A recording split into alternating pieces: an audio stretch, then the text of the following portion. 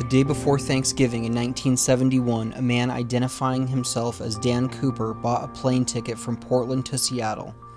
He hijacked the plane, claiming he had a bomb in his briefcase, and demanded $200,000 and 4 parachutes. He jumped out of the plane with the money and the bomb somewhere over the Pacific Northwest, never to be seen again. The FBI claims to have investigated over 1,000 people, including dozens of deathbed confessions. In 2016, 45 years after the hijacking, the FBI suspended its investigation of the case. While the FBI is no longer looking for D.B. Cooper, there is a community of people who are trying to solve the case on their own. Welcome to the Cooper Vortex. I've been excited about this episode for quite a while. Our guest in this episode is a big name inside the Vortex. Her story came to light in 2011, although she had been working with the FBI for a while before that. She was subject to an FBI polygraph test about her story, which she passed, and the FBI claims to have compared her uncle's DNA to the partial that they have. Her book, DB's Niece, in the Raw, Unedited, a memoir, is available on Amazon now, and I'd highly recommend you check it out. Ladies and gentlemen, my good friend, Marla Cooper. What do you remember about Thanksgiving in 1971? Well, the actual day, Thanksgiving, I remember a lot. Do you want like the whole holiday experience of that year or that specific day? Let's do the whole holiday experience. Why not? Okay. Well, what I remember is that I was, it was, you kind of have to understand our whole family dynamic. My family was, sort of, I don't want to say transient. We weren't like that, but my dad worked in power line construction. And so we moved with the power line. And, so we moved all over the Pacific Northwest, but wherever we lived at the time, holidays rolled around, we would manage to get back to Sisters, Oregon, which was where my mom and dad had attended school and where my grandparents were. I didn't have grandfathers at that time. My mother's father had died, and her stepmother was there, so I had that grandmother. And then my dad's mother was Irene, and her husband had died when I was just a baby, so he was gone. But all the boys would come home. My dad was one of 5 sons my grandmother had who lived, and so we would always go home at Thanksgiving time or Christmas time, or usually it was Thanksgiving or Christmas. That year we lived in Spokane, Washington, and came home at Christmas to visit, or Thanksgiving to visit my grandmother. And my Uncle Dewey and my Uncle LD were there. I don't really remember who else was around. I do remember that Dewey had a girlfriend who had kids roughly the same age as me and my brother and sister. And so it was that typical trip home, and, it's so fun to see my family. They were, it was like there was that family connection. But my uncles were kind of funny. They were talking about they were going to go on this turkey hunt. They were planning this turkey hunt, and they had put together a duck blind that my dad had built, like when their dad was alive, and I'd never seen this thing. It was set up in the backyard, and I was like, what's that? Where did that come from? And it was like, oh, it was in the shed. Well, I'd never been in the shed. It had always been locked up. So it's kind of unusual in that way for the holiday. They were looking at this duck blind, and and I was like, oh wow, this is a really cool fort. And it was like they didn't want me to go in there. They were like, you might get hurt, you need to stay out of there or whatever. Well, they had these walkie-talkies, and they were going to take them out on this turkey hunt that they were going on, right? But the way they were talking about this turkey hunt, it was, I described it in my book as playing mental keep away with me. Like their they're talking about a turkey hunt, but you have a feeling they're really talking about something else. And, I was this overly curious little kid. I was really kind of like this spy girl. I wanted to know what everybody was doing. And so I was tagging along with them as they went out into the woods with these walkie talkies, and they were testing the bandwidth of the walkie talkies. And they were, um, my I was walking along with my uncle LD, and his next older brother, my uncle Dewey, was walking the opposite direction, and we're out in the woods, and we walk and walk and walk, and we just keep, he keeps communicating with Dewey to see if they can hear each other. And I remember they determined that they could hear each other from a mile and a half apart. They were a mile and a half apart from each other when the signal broke up so bad you couldn't hear each other. And so they were pretty happy about that. And the strange thing is I don't know if what's the best way to tell the story, but the whole time we were walking out in the woods, Dewey kept calling LD Linus over the radio. He was saying, "Are you there, Linus? Come in, Linus. Linus, do you read me?" And I just thought that was really funny. I'd never heard anyone call LD Linus before, but I Like from loved, Charlie Brown. yeah, like Charlie Brown and the Peanuts characters. And I was like, why? I just thought that was funny. And then I went, well, if you're Linus, Uncle Dewey's got to be Pigpen, because my Uncle Dewey was just really a slob. And it was kind of just an odd thing that actually when we got back to the house, I was calling LD Linus, and they told me, you can't call him that. That's a secret name. You can't call him that. Don't let anyone hear you say that, kind of a thing. Oh, like it was a And code name. yeah, and what was weird is I completely forgot about that. That was, just one of those things that was lost in the minutia of, sort of like the Dan Cooper comic books that he had hanging on his bedroom wall. I mean, he had several of them, and I remember, taking them down, trying to read them, and they were written in this weird language that I didn't understand. And, of That's course, really incredible that he had a bunch of those comic books. I know, right? When I went to the FBI with my story, and forgive me for jumping around because it was like 2009 when I first reached out to the FBI, and they began an investigation in 2010. And then, it was like almost a year later it was like a year and a half later that they leaked that story. And, that's when the world found out about me. But whenever I was when I was talking to the FBI, I don't remember where I came across something about the Dan Cooper comic, but I guess it was, Curtis Ing had told me about other people who were, researching whatever. And I really wasn't interested in hearing other people's research, what other people knew about the hijacking, because I just, my story is my story, and I really didn't want to be influenced by what others thought. But I had read, just my dad had admonished me to, read about it before he died. 20 years, however many years it had been. 1996, my dad had died, and early 96, and I saw him the month before he died. And he reminded me of the hijacking that I had completely forgot about, that I had witnessed, and then several years went by before my mother said something that triggered the memory. I am going to get back to Thanksgiving here in a minute, I assure you.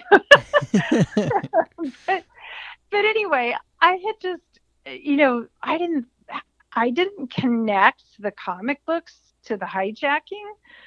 And then I read somebody that Carol was doing this research on the comic books, or that some people believed that the Dan Cooper comic books were related. And I was like, oh my God, he had those comic books. I mean, I called Curtis Ing up and said, this is insane, because I remember that they had that he had these comic books. I distinctly remembered them because my dad's name was Don, and the comic that seeing that name Dan Cooper, I was like, is this another cousin or brother?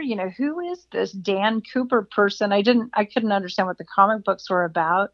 And I was only like 6 when those were hanging up on the wall, and I wasn't a very good reader, but I remember those being there, and they were, God knows how long they'd been hanging up on that wall. But anyway, it was one of those things, the Linus, when somebody who had worked with my uncle with my uncle LD, worked with him in clandestine operations for Air America, told me, his name, and I have it on video. I'm like, it's like I don't know if you've ever experienced that, where something happens, just a single word will trigger a flood of memories, and that's what it was like, the Linus thing. So, meanwhile, back at Thanksgiving Day, we're walking through the woods, and it's, they've got an hour and a half bandwidth, and they're going to be going out on this turkey hunt Thanksgiving Eve. And supposedly they're going to be back Thanksgiving morning with a turkey, and I'm nervous that they're not going to have a turkey, and that's actually going to be our Thanksgiving bird. And it's like we're going to starve to death, because they'd never come back with anything from a hunt that I had seen. And so I was waiting for them. They left that day. They didn't take the duck blind with them that I remember. I know that when they came back the following morning, they were driving a car. LD had actually Dewey had a sports car, and I used to think it was a Triumph. My brother told me it was like I can't remember, it was some kind of sports car, and they drove up in that car the next morning, and it was early in the morning, and I was waiting up, was like climbing my favorite tree, and they drove up in the driveway, and I was like, wow, where's the turkey? I want to see the turkey. And I looked in the car. I ran up to the driver's seat where Dewey was driving, and he smelled like he was drunk, and he just looked really angry and upset. And they I and LD was in this white t-shirt that was just bloody, and he was a mess. He was cut. He was I I can't in my mind's eye, see exactly what he looked like. I just remember that bloody shirt, and that he looked really badly hurt, and it was frightening to see him in that condition. I was just a little kid. Yeah, And here, especially as a child. right. And so here's my favorite uncle, and he is just, um, it was dramatic. And I asked Dewey what had happened, and he was telling me to go inside and get my dad. And I was like, what happened? What happened? He said, we got in a wreck. And I'm looking at the car. I said, this car is fine. I knew he was lying to me.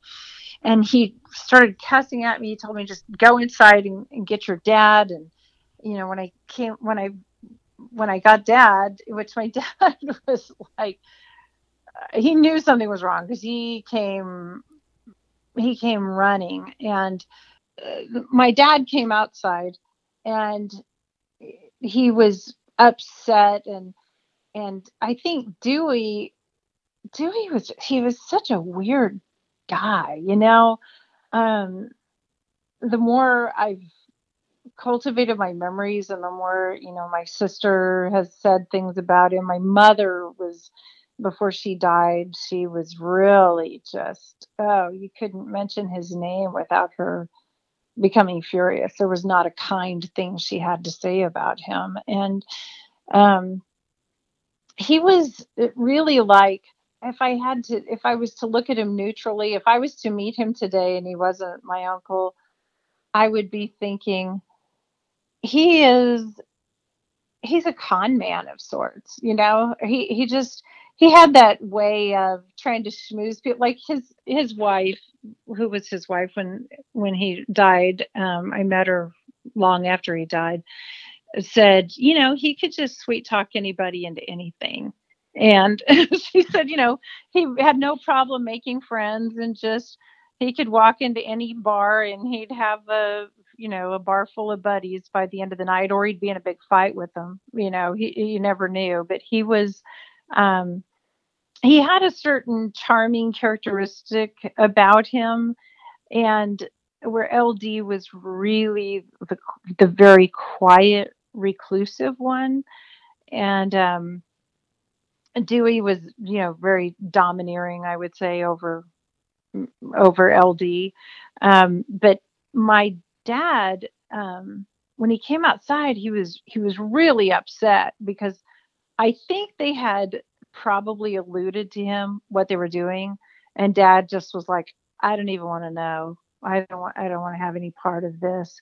And I remember hearing my dad say to Dewey in the yard, calling him a stupid son of a bitch or a crazy son of a bitch, something like that, and being furious. And Dewey was telling him, but we're rich. We just have to go back and find the money. It's out in a field or something. I remember him saying it's out in a field somewhere. You know, we know where it is, but we just have to go back and find it. Something like that. And but what stuck to me was we're rich. You know, our money problems are over. He said something like that. And, you know, suddenly I'm like this happy kid because we had been poor my whole life. I mean, I remember which wasn't uncommon then, you know, this was post depression, and my family was, you know, working class, blue collar, whatever, you know, there was never tons of money, and we moved constantly, which is very expensive. And you know, I remember thinking, wow, is that really true? Are we really rich? You know, I'm dancing around the backyard, and my dad's like, Marla, he had already told me to go inside, and I didn't. And, you know, now he was mad at me. And so I had to go inside, but I think I was eavesdropping from the backyard. Somehow I heard tell Dewey, you got to get the hell out of here. You've got to get out of here before mom comes home. You know, you'll break her heart, something like that. He wanted them gone. And my father came and got me and sat me down on a step that was attached to a bedroom at the back of the house that had a boarded up door that the step would have, you know, gone through that doorway. But he sat me down there, and he was talking really quickly, and he was really upset. He said, listen, you cannot tell anybody about this. What LD and Dewey have done is wrong, but they didn't really get away with it. You know, he was talking sort of in odd, you know, strange terms. I did hear them say they had said something about a hijacking. We hijacked the airplane. My dad reminded me of this later, but I remember hearing that word hijacking. And he said, you know, LD could be killed for what he did. He goes, Marla, if you ever tell anybody, you know, LD could die for the part he played in this. And he goes, you cannot ever speak about this ever again. And he said, you know, this is our secret. You know that your mother and I don't keep secrets from each other, but this is the one secret you cannot tell her or anyone. And it was like, you know, we never talked about it again, except the following week when it was show and tell. And, you know, my turn was going to be up the next day. And I was like, Dad, can I tell about, you know, my uncle being, because everybody was talking about the hijacking in school, right? And I was like, Dad, can I tell my class that Uncle LD hijacked an airplane? And he was like, oh my God, no. And I get the lecture all over again. I mean, it was like, you cannot say a word to anybody about this. That's too bad. That would have been a great show and tell story. Oh my gosh, I know. I would have been the coolest kid in school, right? I know. surprise me of that. But yeah, it's kind of funny though, because to a third grader, I was 8 years old, and it was like a week had gone by. That's forever, isn't it? Isn't that long enough to keep a big secret like that when everybody is talking about this hijacking?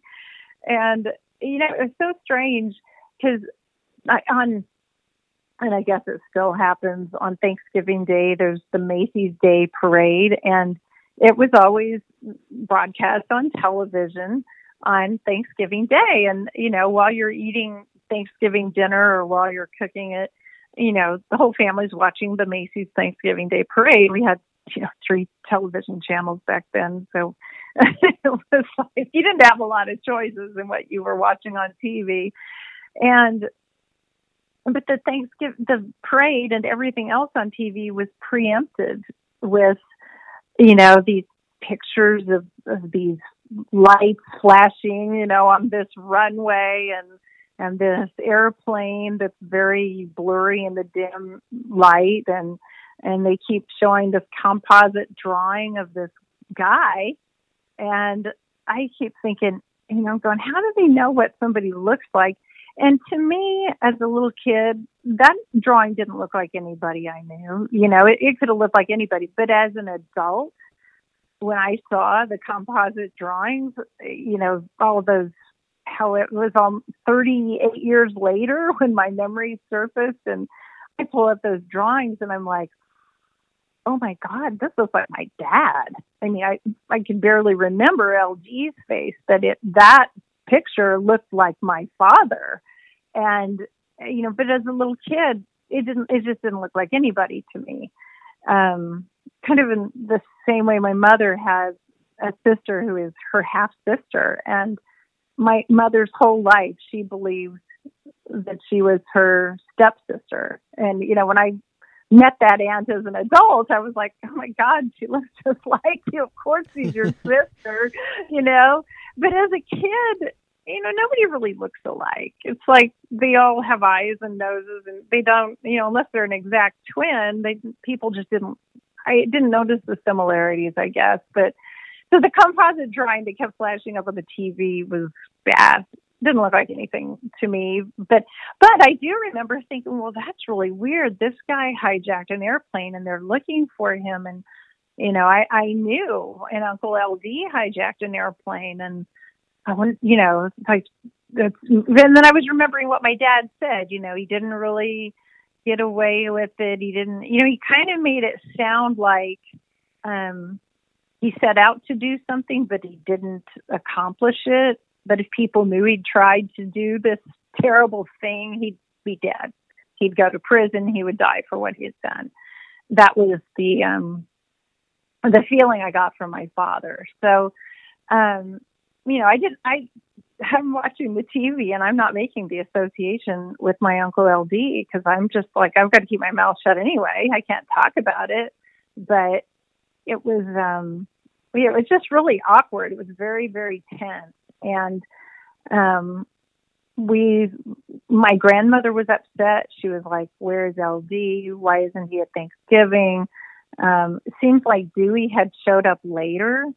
I remember being allowed to play with the walkie-talkies and actually breaking one of them and, breaking the antenna off of it. And my parents had to replace them, and I felt really badly about it. And, Dewey just seemed sort of listless, and he was usually, kind of a fiery guy. He was either laughing or he was, or he was angry or whatever. He was just very emotionally charged, and that day he was just quiet and listless. It seems like he had come back to the house at Thanksgiving, for dinner or whatever, but LD was not there. And I found out later, where they went, what happened after they left the house. But, that's what I remember of that day. We left probably the day after Thanksgiving, or, we maybe stayed another day or two, but we were back in school in Seattle Spokane when school resumed. And, we stopped off at another uncle's house on our way out of town and visited with, saw his house and his dogs and his girlfriend, and it's kind of weird. I mean, that's all I really remember about the holiday. And then the following school year, I think it was actually at the end of that third grade school year, so this is the other strange thing. We had a really cool house in Spokane, and I mean, it was a nice little rental house, and it seems like, I know it was somewhere around the holidays that we moved to another house that was owned by a friend of my mom and dad's, and we moved into this different house, changed schools. I don't know that had anything to do with the hijacking, but I sort of feel like it does. My dad's not here for me to ask these things, and my mother really was kept in the dark about all of it. But I do remember after the Thanksgiving holiday and right before we moved into that rental house, the man who owned the house, his name was Jack. And Jack and Paula were the couple who owned it. And I don't remember their last name. My sister mentioned it to me a few years ago. She remembered. But I think that Jack and my father had worked together my dad was in Army intelligence, and it seems like Dad and Jack had been friends in the military. They'd been friends for a really long time. And Jack took us up in an airplane. I'd never been in a plane before. And he and my dad were going to go up in this plane one day, and they took my sister and I with them. My brother, I didn't want to go. I was terrified to get in the airplane. And my brother didn't go, but we got in that plane and we drove from Spokane, I want to say that we drove to Portland. I remember we circled some major airport and then came back, or we might have even landed to refuel. I'm not sure. But, I mean, we were just flying over the woods. And I'm like, later in life, as I remembered this, and how it coordinated with the timing of the hijacking and everything, I wonder, were they looking for the money in a field from up in an airplane? What was going on? What was up with the timing of that? That's kind of weird. It was the only time in my life I had been in an airplane until I was an adult. And it just seemed really strange. But anyway, we changed schools that at the, Christmas break or something. And then, and it was, the house we moved to was in a much rougher part of town. It was really a rough school and kind of I don't know, it was close to the main streets of Main and Division that divide Spokane. And it was like, gosh, why do we have to move? We always would move just in the middle of the school year anyway, but that year it just seems odd that we moved. And, in retrospect, I wonder if my dad was making evasive maneuvers, because I do know that Dewey had been interviewed in men dressed in black suits who took him away for several hours and then brought him back, and he was scared to death, and he fled to Canada with his girlfriend and children, and they camped out for I don't know how long. He just sort of vanished. And I think the investigation came really, really close to our family.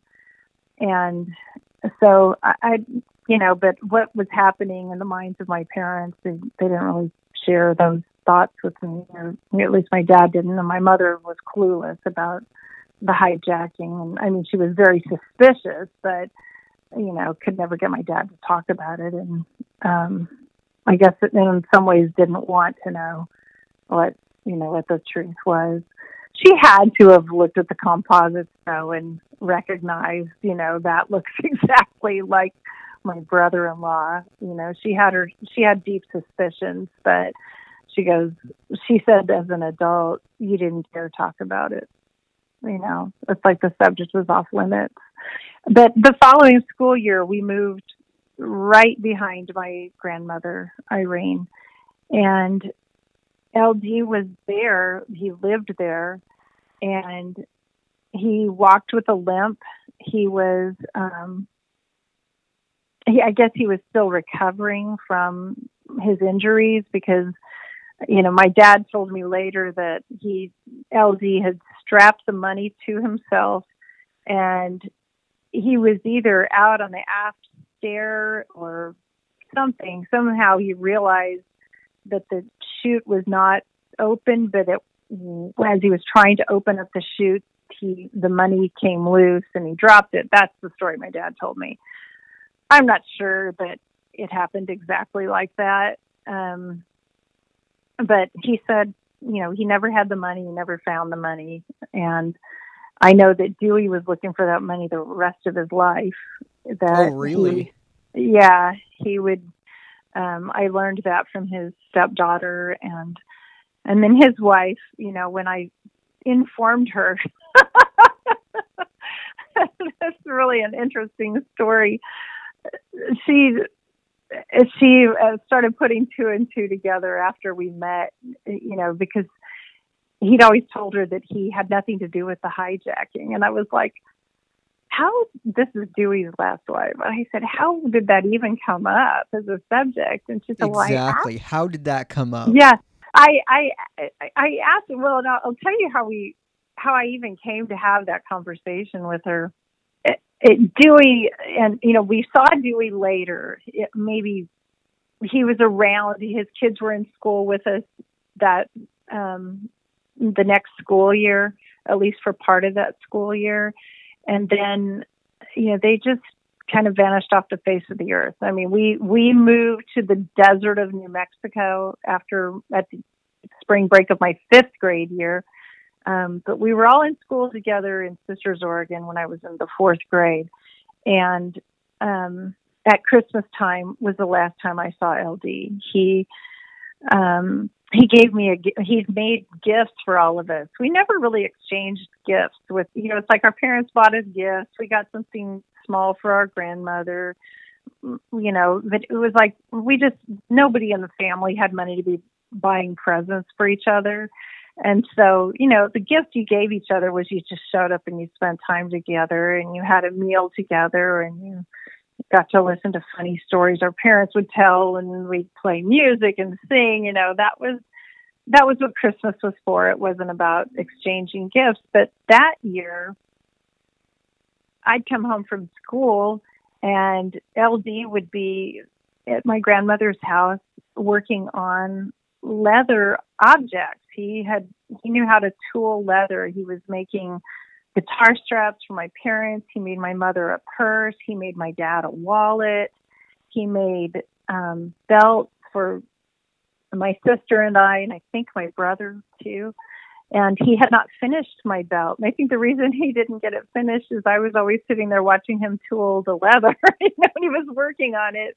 And he didn't want to work on it in front of me. So when he gave it to me, and I believe we opened our gifts on Christmas Eve that year. So this would have been Christmas of 1972. He said, "I'm sorry this isn't finished. I hope someday I can finish this for you." And I was like, I kept looking for him to come back. He was, I loved him. I loved spending time with him. And that year I got to spend a lot of time with him. And he was just this quiet, thoughtful, very sweet man, who could be funny, but I was just enamored with him. And and then he was just gone and I never saw him again.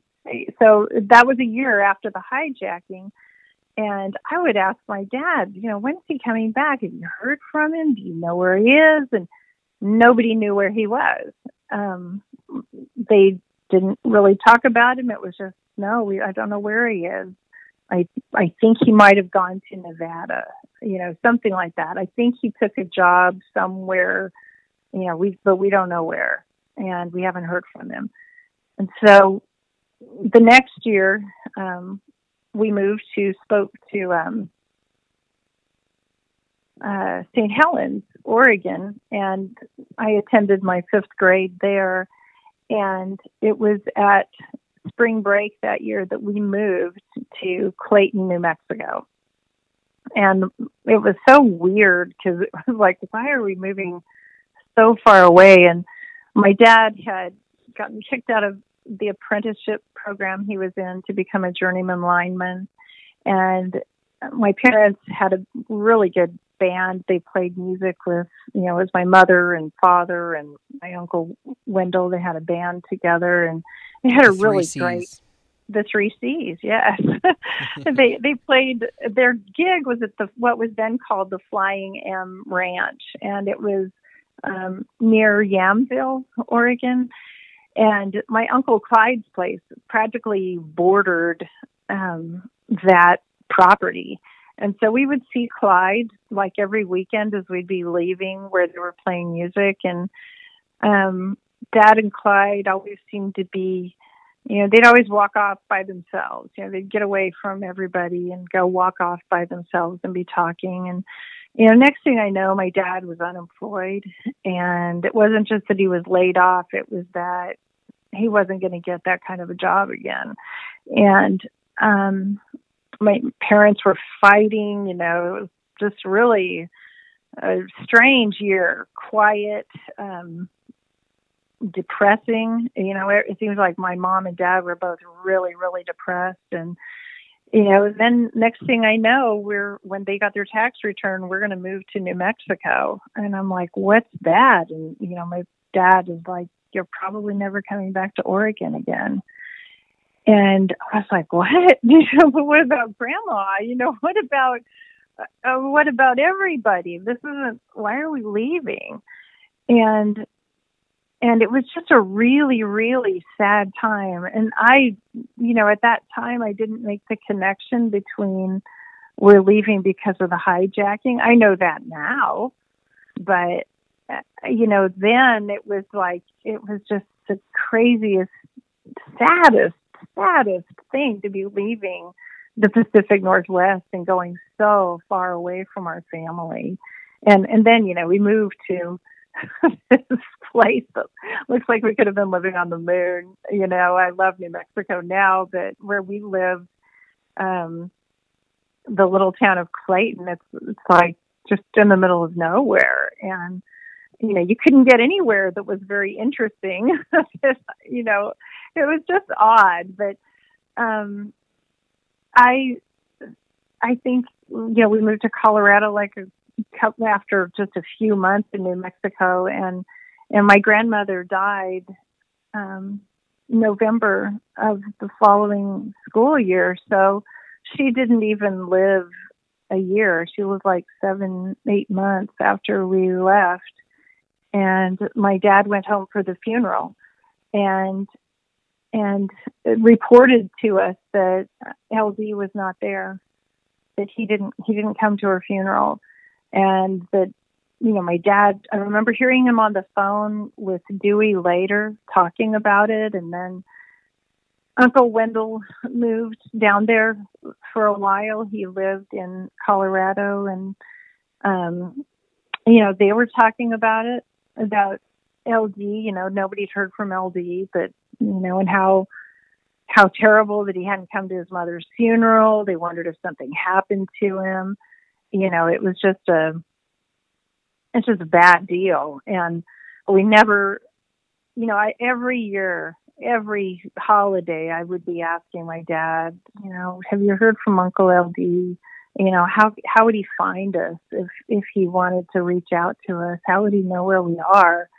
It was just always in my mind. And, I wouldn't know the answer to that until I was almost 50 years old. And, and that's when everything came together and I understood. So anyway, that was a long answer to a simple question. No, it was a great answer.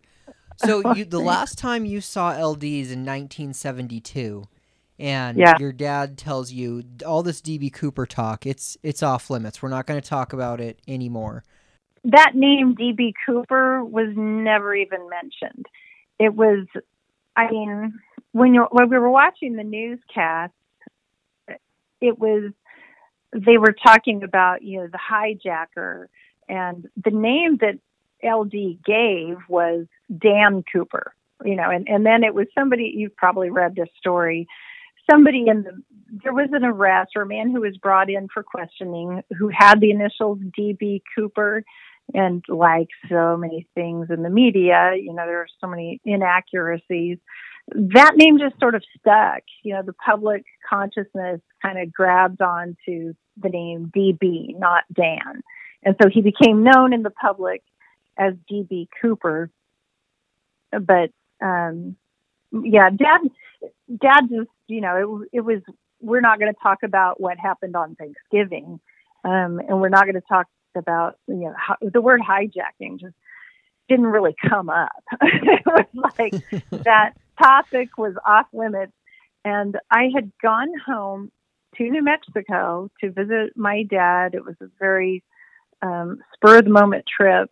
And it was Christmas time of 1995. And I had left work, packed bags, got in my car and headed, it was like an 8-hour drive from Tulsa to get to Clayton, New Mexico.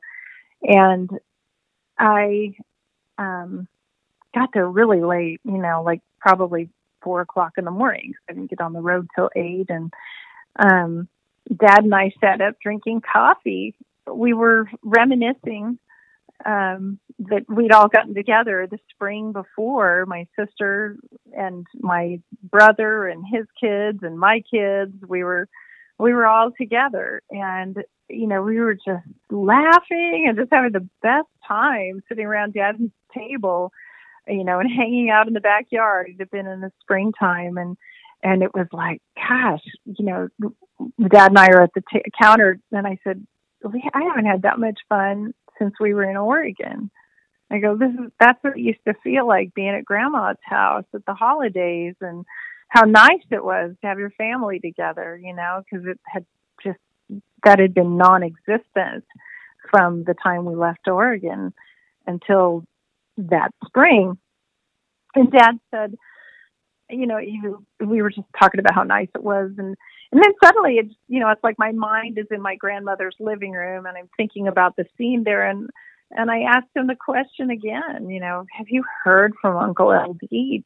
Did you ever find out what happened to him, where he is? And Dad said, no, I think he's still hiding. And I go, what? What do you mean he's hiding? This was the first time I'd heard he's hiding. And I'd asked him that question many, many times, at that time, I hadn't made the connection. He wouldn't have said that in front of my mother. And anytime I asked the question, it was always, around other people. And I was like, what do you mean he's hiding? Who's he hiding from? I thought that just sounded silly. And he said, the FBI and the CIA. And I was like, what are you talking about? He just had thrown me the biggest curveball. And I thought he'd lost his mind, I was like, what are you talking about, Dad? He goes, and then he got really stern and serious. He goes, Marla, don't you remember? He hijacked that airplane and Dewey helped him. And I was like, what? I went, and I kind of covered up my eyes. I mean, I remember wanting to, block out the room and go, because the way he said, don't you remember? It was like I was supposed to remember it. And I went, I remember knowing my uncle was a hijacker. I go, but I don't really remember anything else.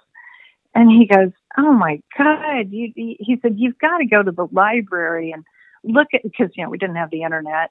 He goes, go look up DB Cooper. And I go, DB Cooper? I go, but his name is LG. Why would I look up DB Cooper? He goes, don't you know about this hijacking, the DB Cooper hijacking? And I go, no, I don't really know what you're talking about.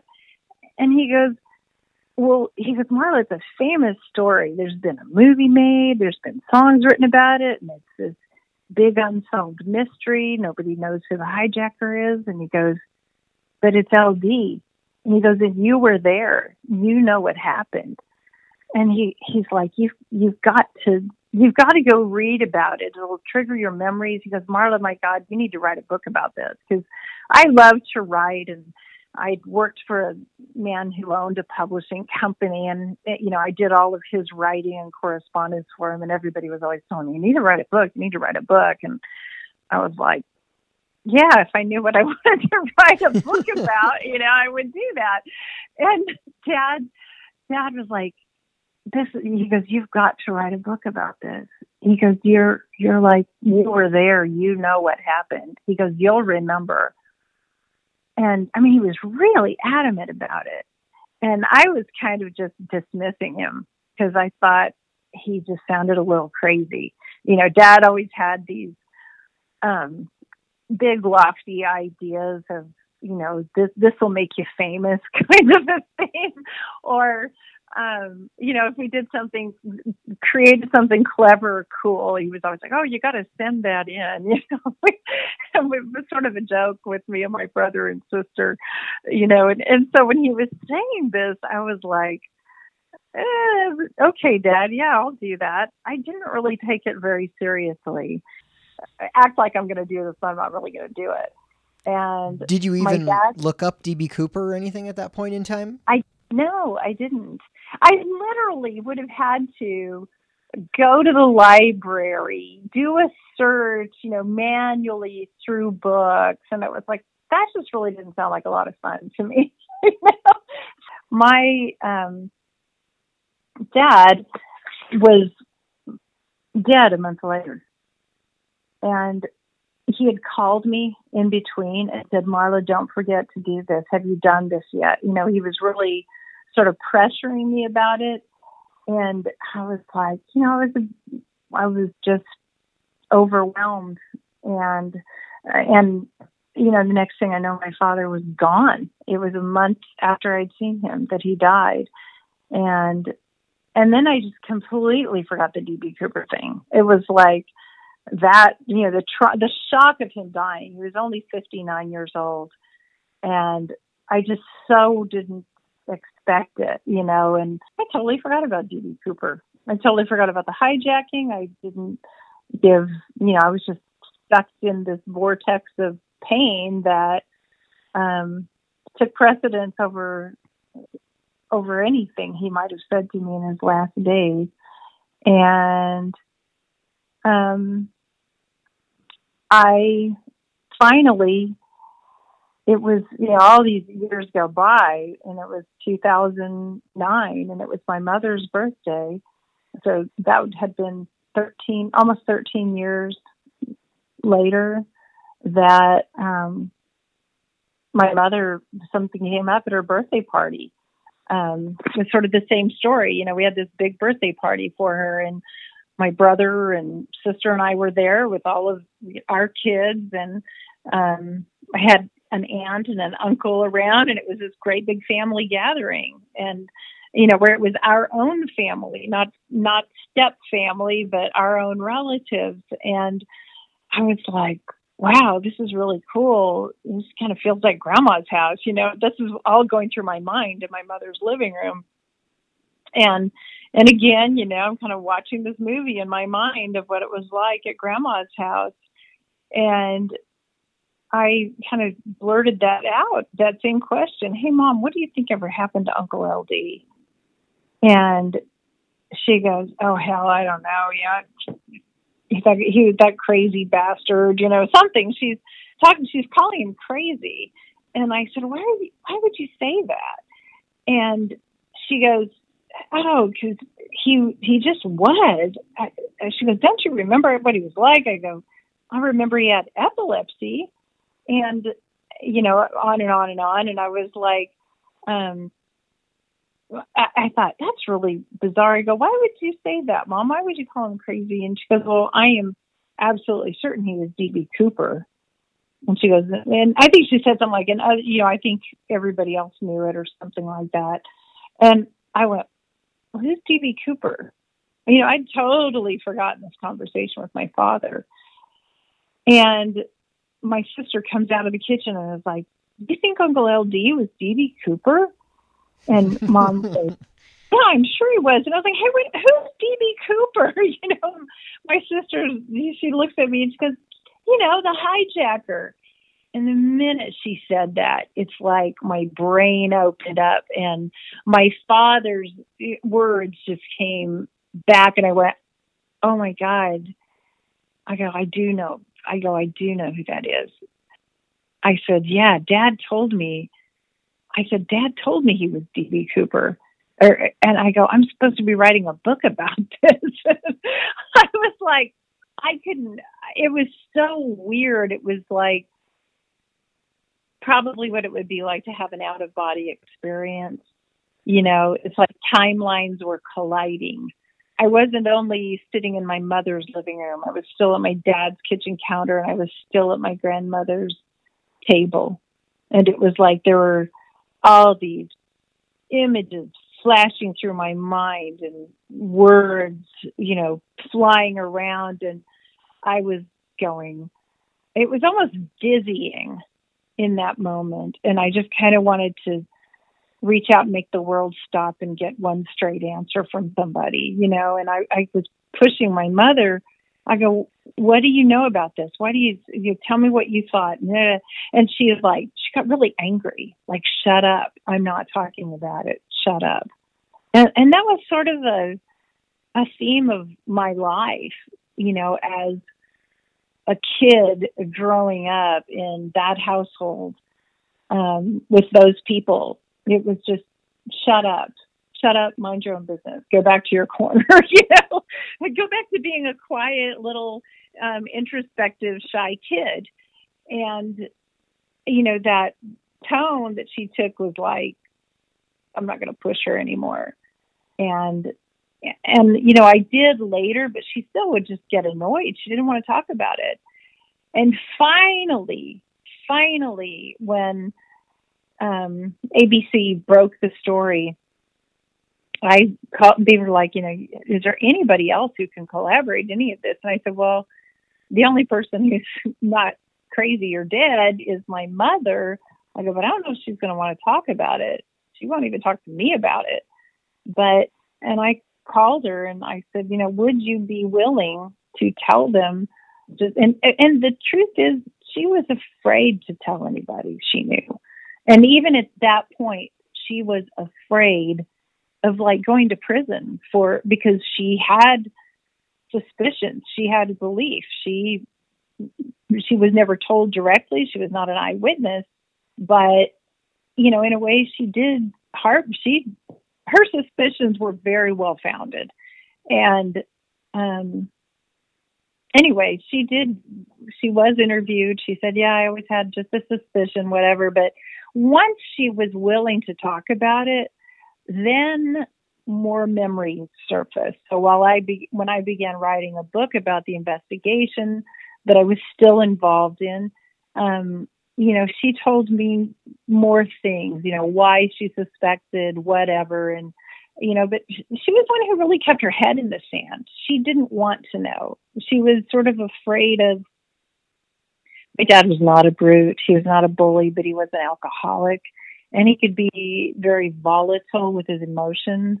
And, it seemed like there was always conversation about divorce and who's going to take the kids. And, you're not, it was just, there was always this drama between my parents, and they divorced when I was 15 years old. But, Mom there were certain topics she wouldn't press with him. And she wasn't afraid of anybody. At least I didn't think so. But she was afraid to talk about that subject with him. And now I know why. Yeah, absolutely. When you left from that meeting with your mom and your sister, what did you think? Did you think, I need to go forward with writing a book about this? I need to look into this more? Absolutely. Oh, yeah. Then I was like, oh my gosh, there's an internet. You know, I mean, doing research is, we so take it for granted now. You know, you have the world of information at your fingertips now from anywhere in the world. You know, but before, when Dad said that, it was like, it was a pain in the ass to do research, and it was extremely time consuming, and it involved time I really didn't have. And I was not a big reader, and I just, it was like, gosh, to have to go and sift through books and information, you know, it just didn't seem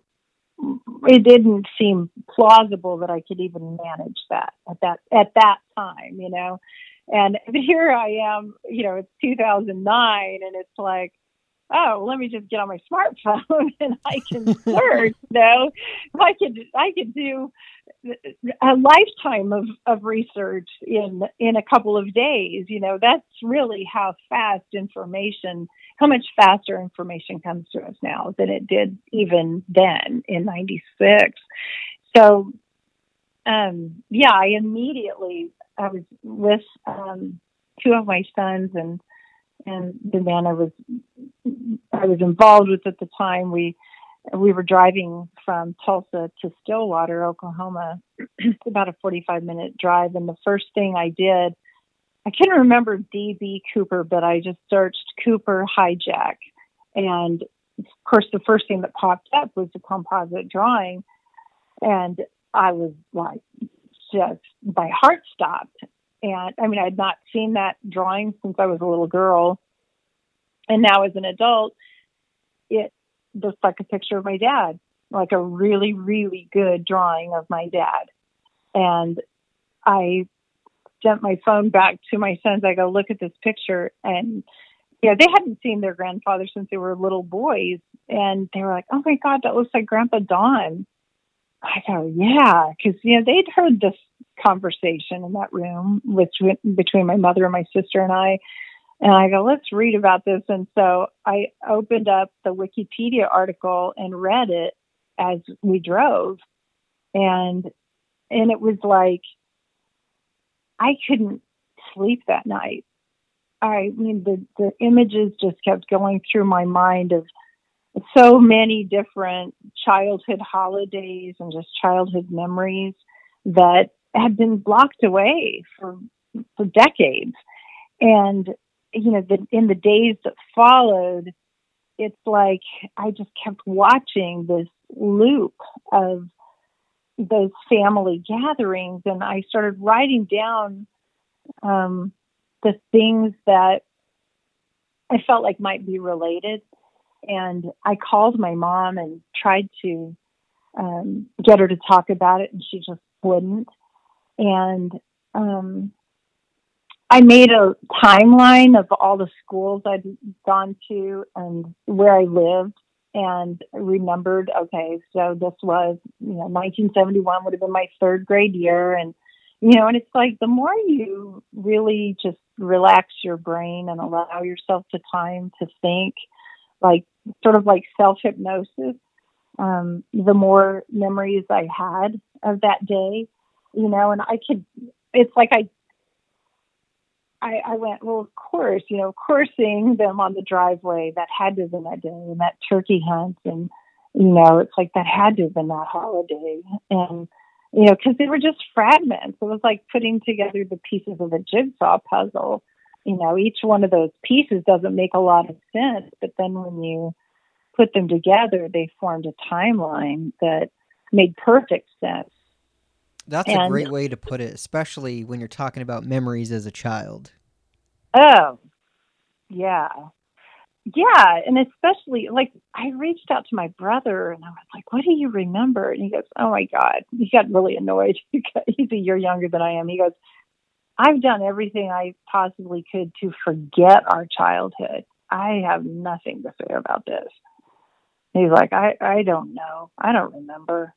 And he was just sort of annoyed because, I was obsessed now. It's like, this is a thing that, changed the course of our lives. And this was a thing that it was like, you wonder what God puts you here for. And, in the days following that conversation with my mother, I was going, this is why I'm here. This is a big deal that I know this and that nobody else knows this who's alive. I do know now, as I knew at one time as a child, that LD and Dewey had done work for the mob. They were trying to get my dad to do stuff for the mob, and he was like, I don't want to have anything to do with that, So he really did try to keep our family away from them. And so I think he didn't try very hard to find LD once LD left. I think he would have liked to have heard from him, but he wanted to keep us safe. And he knew that wherever LD was, probably was not going to be safe for our family. So it made sense now. Yeah, in your book, you moved 20 times? You went to 20 schools, is that right? I went to 22 different schools. 22 schools. That is a lot of moving around. Yeah. I went to 4 first grades. Yeah. Let's get back to you're thinking about writing the book now. Yeah. So I was working on the book, I knew I needed to write the book. It was like a mandate from my dad. And I was like, I really need to reach out to the FBI because like what I did read said, there was like some post, if you have any information, maybe there's always somebody who will, there's probably someone out there who remembers that odd uncle. I remember Agent Carr, who had the investigation before Curtis had written that in some story. And I was like, wow, that was written just for me. It seemed like prophetic that he would have written that. So I called the number. There was a hotline, and he didn't call me back. And so I tried to friend him on Facebook. Larry Carr? Yeah, Larry Carr. And he actually accepted my friendship, and then it went away real fast. So I was like, okay, weird. And then I thought, well, and I'm getting a lot of kickback. My sister is, she was giving me grief. Oh my God, don't do this. Marla, if he's still alive, he'd have to go to prison. He's this old man. How could you do this? She's just giving me hell over it. And, my mother's obviously still really uncomfortable with the whole subject. My brother is like, doesn't want to talk about it. And he was too little to know. Well, he wasn't too little, but he wasn't interested. And, and the guy I was with, my boyfriend at the time, was like mortified. He was a college professor, and he was like, oh my God, now there's going to be all this media, and, our life will turn into a circus, and what are you thinking? And I'm going, well, first, I think this is a really cool story, and that's a big deal right there. But more importantly, this was my dad's deathbed direction to me. I mean, how do you shake that off? There wasn't like, for me, there was no option. I was like I said a few minutes ago, I realized in those days following the conversation with my mother, this is what I'm here for. This is what I'm supposed to do. This is my life calling, is to make this story known. And so I wasn't going to be persuaded by anybody not to go forward. But I did feel like if I was supposed to do this, God would intervene and he would lay out the path for me to follow, because I didn't know how to go about it at all. We had a family funeral to go to, and my sister, out of the blue, just reached out to me and goes, I haven't seen my sister in 25 years or something like that. And he was just talking about how odd it was and what happened that caused them to be estranged from each other, and how deeply affected he was by having this reunion. And I said, yeah, I know what you mean by that, to be estranged. I was thinking I was going to tell him about my crazy sister because we would go years without talking to each other. But what came out of my mouth, I mean, seriously, like I was going to talk about my sister, but what came out of my mouth instead was my uncle. And I started telling him, the story, what you and I've been talking about. And he went, "Are you kidding me?" He goes, "I just watched some History Channel show about this the other day. I just watched this, like last night. I just watched this." And that's what I was saying to my wife. "Man, I can't believe this never got solved. Surely someone had to know." And he goes, "I was just glued to the TV. I couldn't stop watching it." And I go, "Well, yeah, that's me." And he goes, "What are you going to do about this?" I go, "Well, I tried to go to the FBI and yada, yada, yada." He goes, "Listen, if you want to talk to the FBI, if you really are sure you want to go to the authorities with this, Marla, I can have an agent at your doorstep tonight." And I how said, long had this been since you had reached out to the FBI? it'd been a few months. I tried to get a hold of them in September, and it's now like March of the next year. So it'd been, 6 months or so. And you reached out with, "Hey, I know who D.B. Cooper was. Give me a call." And nothing. Yeah. I left a message. I said, "I need to speak to you about my uncle, Lynn Doyle Cooper. He is the hijacker known as D.B. Cooper." I said, "My name is Marla Cooper. Please call me." And I heard nothing. And then he did this thing where he accepted my friendship on Facebook, and then he ignored me. And I went, I go, "Well, maybe I'm not, I don't know." I just thought, I'm just going to sit with this. I'm going to remember what I remember, and I'm going to sit with this and see, because I basically just prayed about it and said, "Well, God, the ball's in your court." I feel like I'm supposed to tell this story, but I'm not sure how to go about telling it. And, I definitely want to go to the FBI. I want the FBI to make an announcement that I want them to do an investigation. And I didn't want it to just be my word. I wanted them to dig into his life and find out what they could find out. And to prove your story. to prove my story, right? I mean, I knew I was telling the truth. I knew he was the hijacker, but it's like I wanted them to prove it. I wanted the clout, and so I felt like that was the most important first step.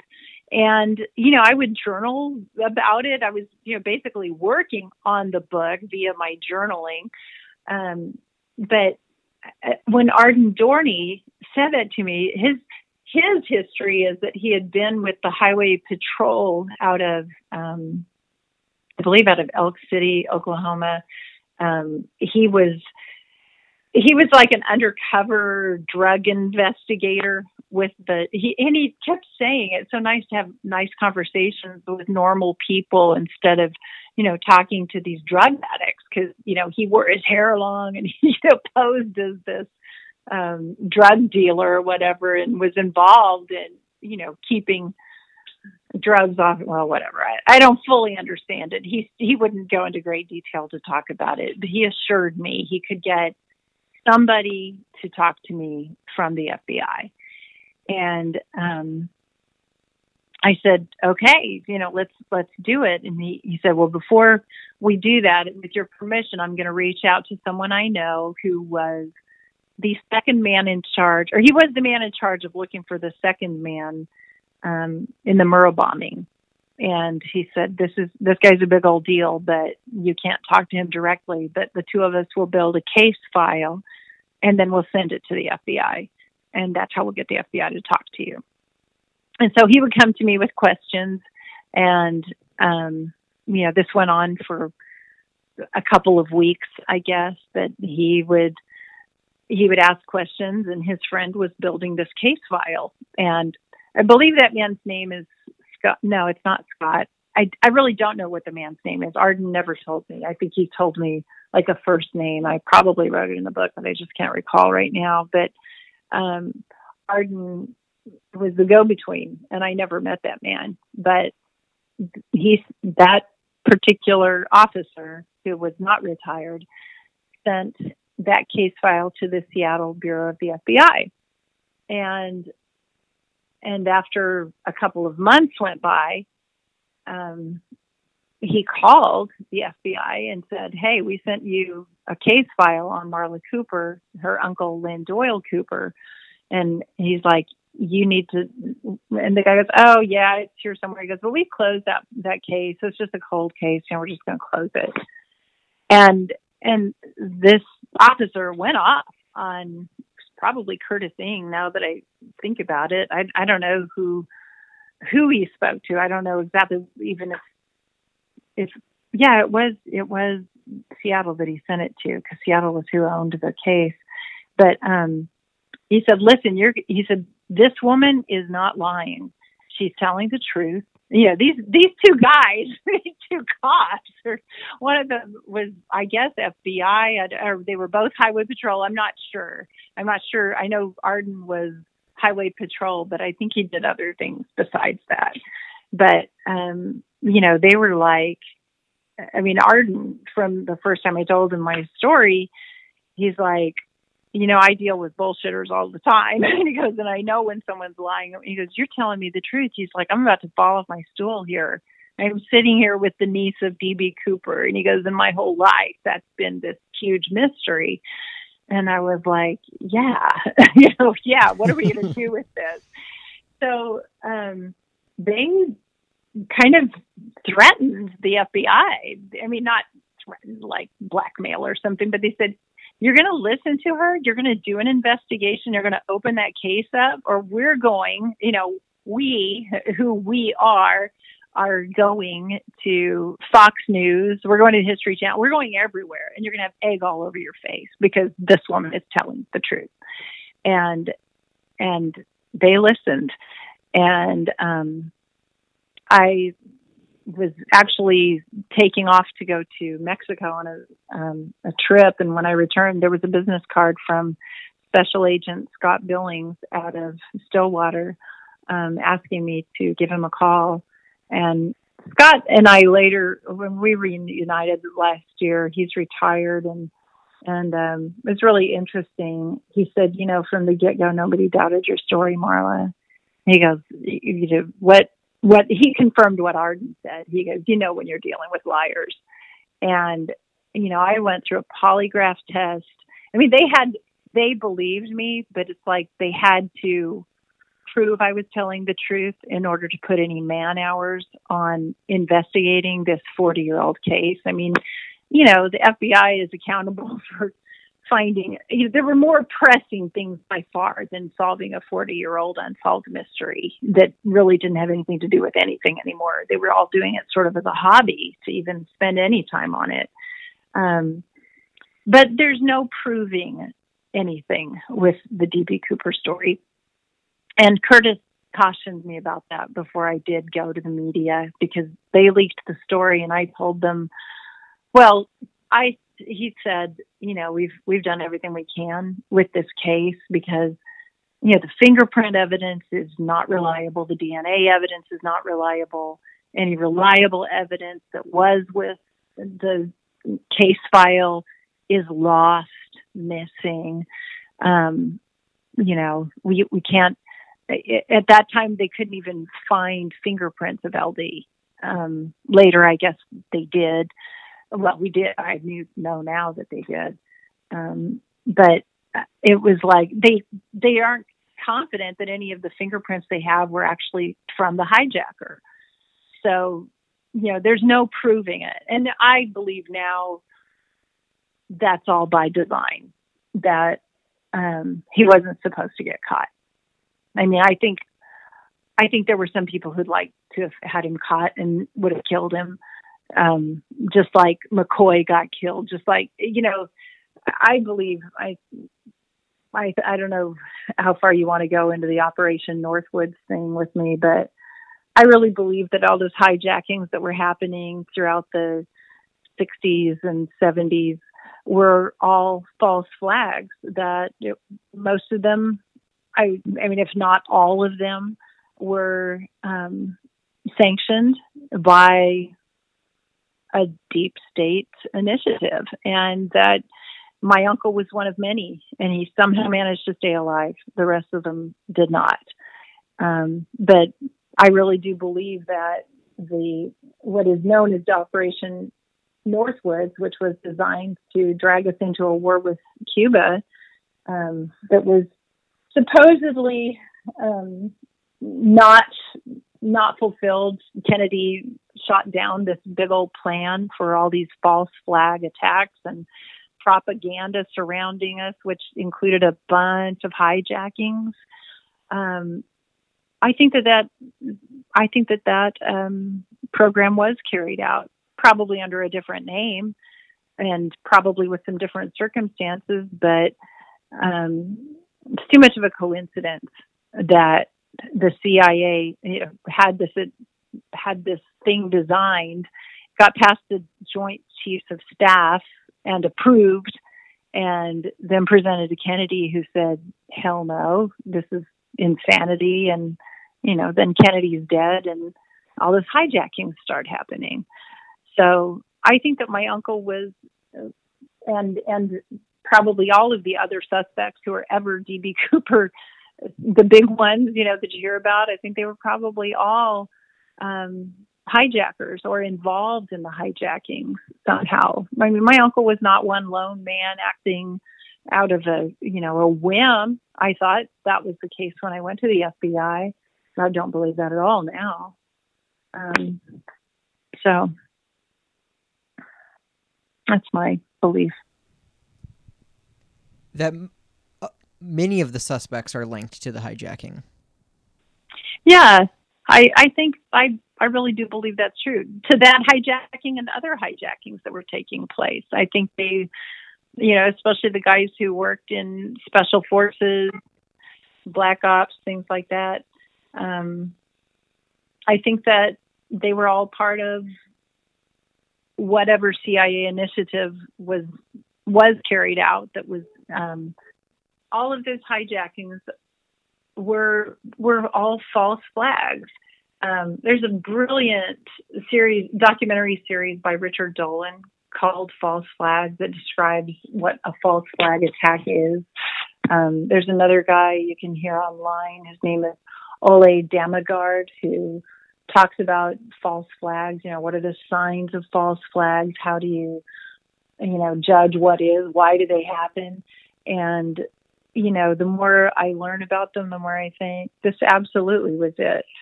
It was one of those false flags. It was designed to make people afraid to get on an airplane. Somebody made a whole lot of money putting scanners in airports. And, somebody benefited greatly from being able to track our movements. Used to be, at the time of the hijacking, you could get on an airplane and not even have to show your ID. You just say, "My name's Joe Blow," and you could get on a plane with a bomb, with a gun, with a parachute. You could do all of those things, and nobody had the right to question you. So, a year before the hijacking, the D.B. Cooper hijacking, the movie Airport came out. And like a year before the movie came out, there was a book that was released in something like 17 languages. Sir Arthur Haley wrote this book about, called Airport. And it's about this hijacker, this guy who's suffering from PTSD. I mean, it's very similar to the hijacking my uncle committed. But it's told, and it was the media hype around that movie. Their marketing budget was like 10 times what any other movie had been up until that point. And that movie, when it was released, we went to see it at the movie theater I think we were in Seattle. I'm pretty sure it was Seattle, the Fox Theater in Seattle. Yeah. And so it was like a couple years before the hijacking, but I was so affected by it. It was like, oh my God, I can't believe this, that somebody could get on a plane with a bomb. And, I went back and watched this a couple of years ago, and I was like, this is a propaganda piece. This is preparing United States citizens for the D.B. Cooper hijacking. It's like it brought our generation up to speed on what a hijacking is and why it's so bad that the airlines have no power to do any kind of security checks, and people could get on an airplane and, blow up all the passengers on the plane, and everybody would perish together. And, it's like, wow. And, it's really funny because Ralph Himmelsbach is, the most quoted FBI agent about the hijacking. And he talked about how, he was this surly, ugly, mean, nasty, cussing. He was rude. He was horrible. And he even said in the History Channel documentary at the very end of it, I'd love to catch that son of a bitch, something like that. But meanwhile, he's telling the media, there's no way the guy survived. There's no way he could have survived this jump. We're looking for a dead man. And Himmelsbach was friends according to this certain FBI snitch that I talk about in my book.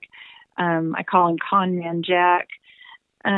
He told Con Man Jack, we're looking for a dead man. We know he's dead because we sewed his parachutes shut. He told him it's the FBI who sewed his parachutes shut. And when I went back and looked at the transcripts and the timeline and what was happening, what was being told to the hijacker, it makes perfect sense to me that Con Man Jack was telling me the truth. It wasn't an accidental, he wasn't some dumbass who, didn't know which parachute to pick. He actually picked the Navy BAC 6, which is the exact parachutes that were being used by the skydivers testing the 727 over Laos in the winter of 68 and 69. He knew exactly what he was doing when he picked the parachute he picked. And he would have checked that parachute. According to Army Rangers I've spoken to, they were like, he absolutely knew to check that chute. He wouldn't have made a mistake like that. And but Himmelsbach really kind of fed the media a bunch of bullshit. And I think he knew he was feeding the media a bunch of bullshit. And according to Jeffrey Gray's book, Himmelsbach had been the handler for this other guy who worked in special forces and black ops. He was the non-commissioned officer in charge of this other guy, Jerry. Can't remember his name now. Jerry's this crazy guy. He used to post on the Drop Zone website. Jerry Thomas. Thank you. Who was just like ticking time bomb waiting to explode. And, Himmelsbach kept Thomas out in the woods for the rest of his life. Or I guess Jerry Thomas is still alive. But, he had him out there looking for D.B. Cooper's body or the cash. You're going to find, and Thomas was like, I'm going to find him someday. I'm going to find him. And I really think that Himmelsbach was like, yeah, Jerry's probably a little too whacked out to be dealing with real society. Just go out in the woods and, use your survival skills and see if you can find a dead body.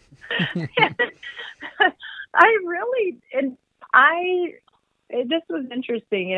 One day I just had this epiphany that what if Himmelsbach was my uncle's handler?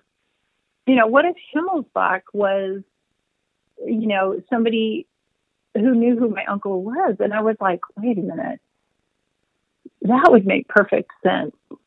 If my uncle was actually a friend of Himmelsbach, Himmelsbach, we know, worked in special forces. My uncle worked in special forces. It was like, it would be odd if they didn't know each other, given, what they both did. And I found out later from a retired general, that my uncle ran a supply operation for Air America. He only knew him by that code name, Linus. But he knew him and he knew who he was very well. And, all through the Cold War, he said, yeah, your uncle was a badass. There were other people who I spoken to have told me some things about him, but, who don't want to be identified for pretty obvious reasons. But I thought that makes really good sense to me that Himmelsbach could have been his handler. And so Bob Rackstraw, the guy who was targeted in the History Channel documentary, he and I became friends after the documentary, and we spoke almost every week. And that's crazy. And I made a trip out to San Diego to see him in February of this year. And Rackstraw, we're having this conversation, and I said, I figured something out this week. Do you know who Ralph Himmelsbach is? Yeah. And I go, so he was the lead investigator out of the Portland Bureau. And that's about all I got out of my mouth. And he goes, and he worked with your uncle. Oh, no way. And I went, yeah. I said, how do you know that? And I go, have we talked about this? He goes, no, this is how he spoke. No, my dear, we never spoke about it, but I have my sources. And I said, why didn't you tell me that? I mean, why haven't you told me? He goes, because you weren't here for me to tell you face to face. Because, there were a lot of things he was afraid to talk about on the phone. And he said, when we can sit down and actually talk, there's a lot of things I want to tell you. And he had, a mountain of documents that he had received from the, what's that called? I'm so tired right now. I'm sorry. But the Freedom of Information Act? Freedom of Information Act. Thank you. He was like this. He had all these documents that Tom Colbert had been trying to get from the FBI. He himself had them. He said he had something like 650,000 pages of documents that he needed to sift through, that he wanted to find out, and yada, yada, yada.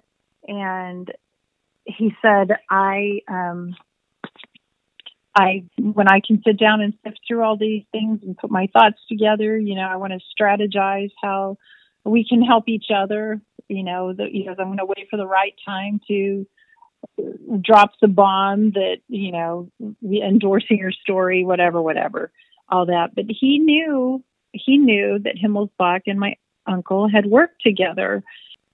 When I saw Curtis Ng in 2011, he told me, we're closing the case. And I said, really? I go, what if somebody else comes forward with another suspect? He goes, no, Marla, we're done. He goes, we know your uncle was the hijacker. He said, we may never be able to prove it, but we know it was him. So what would be the point? And he said, I'm satisfied. I think everybody in our office is satisfied that he's the hijacker, but we just don't have evidence.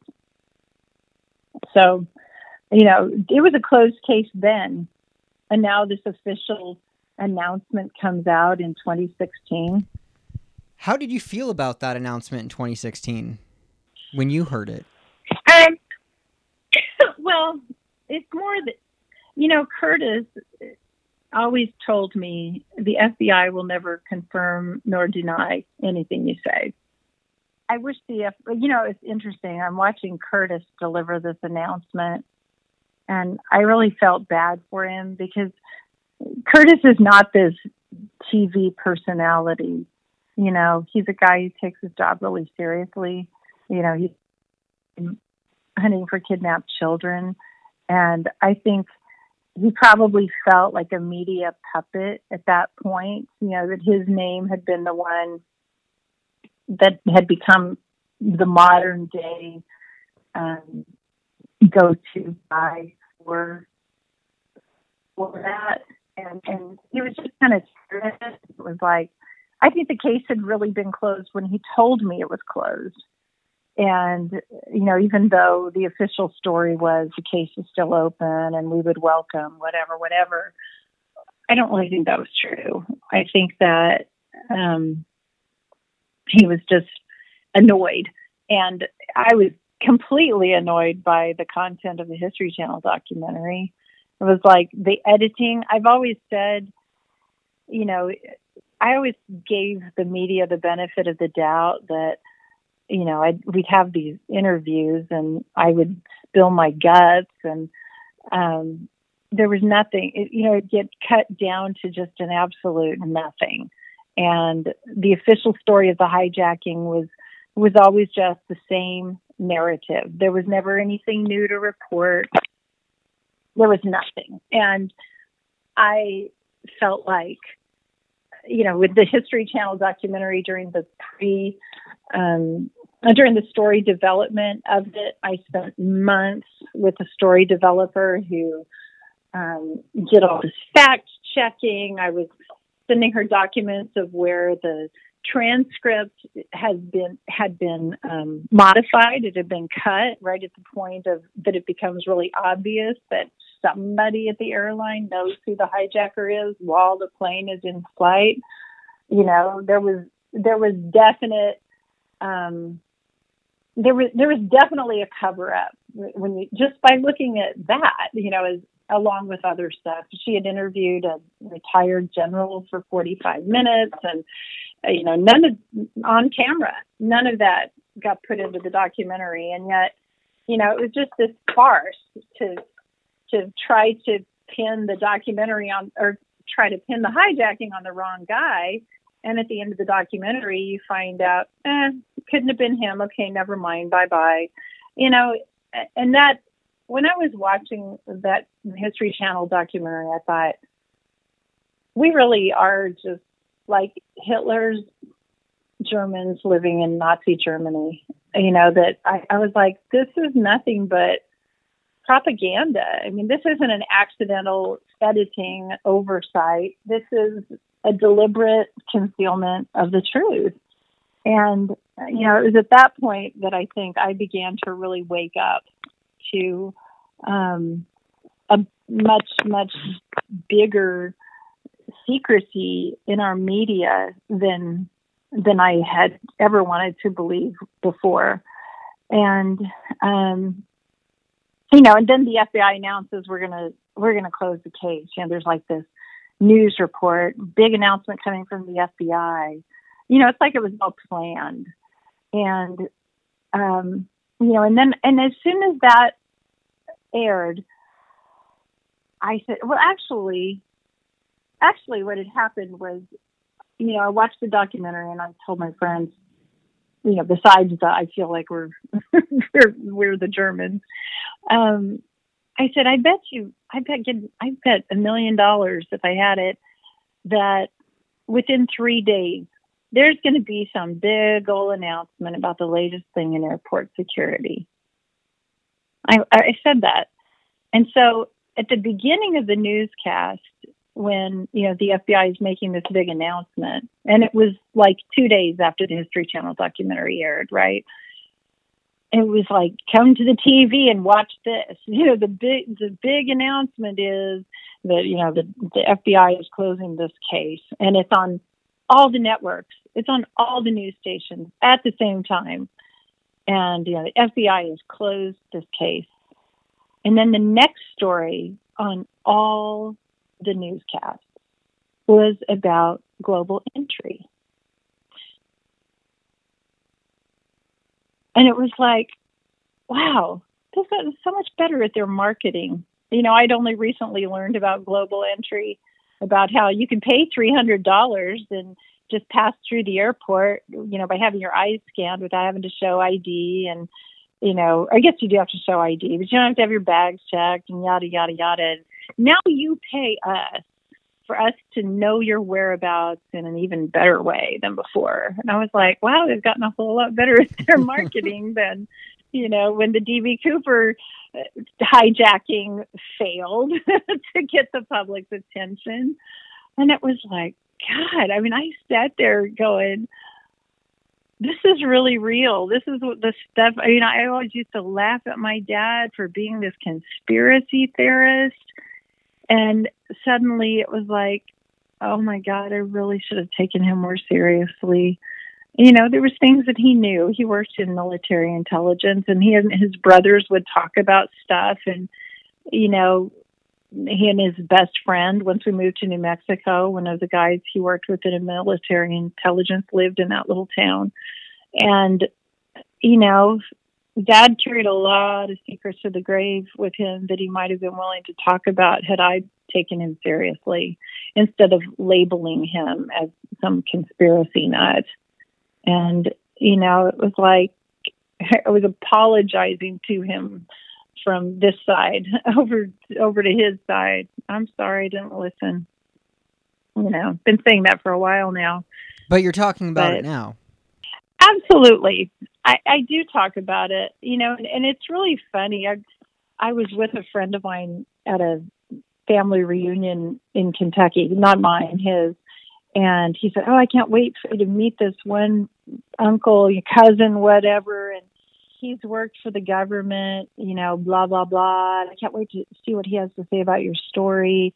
And man, that uncle was just almost attacking me, like, well, yeah. He was really rude. And my friend, his name is Danny, he goes, when the cousin left, he goes, "Does that happen to you a lot?"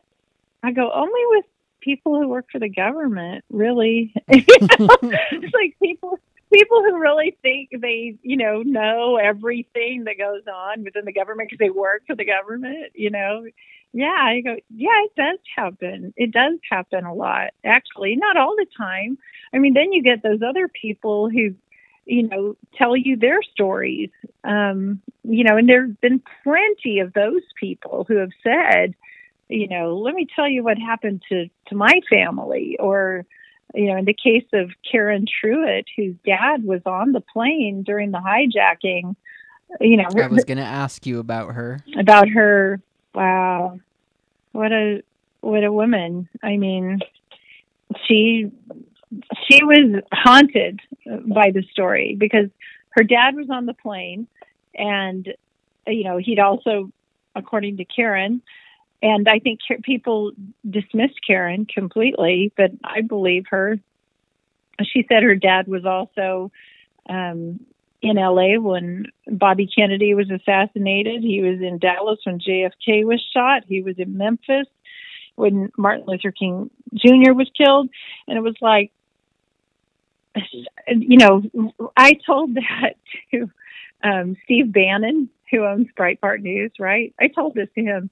He goes, "You talked to Steve Bannon about this?" Yes, I did. My sister's former boyfriend is good friends with Steve. They've worked together on different projects. So yeah, he put me in touch with Steve Bannon, and he said, Steve Bannon goes, "So did she also tell you about the little green men?" Something like that. And I said, "Steve, she had no reason to, try to deceive me." And I go, and I had my own experience, with things my father told me and yada, yada, yada. And it was like, I wonder what Steve Bannon would say about that now if we had this conversation today, if he knows any more than he did then.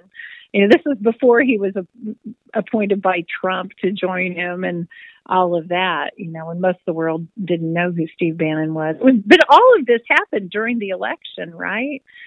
And that's the other thing, when I was actually interviewed, the on-camera interview after all the story preparation.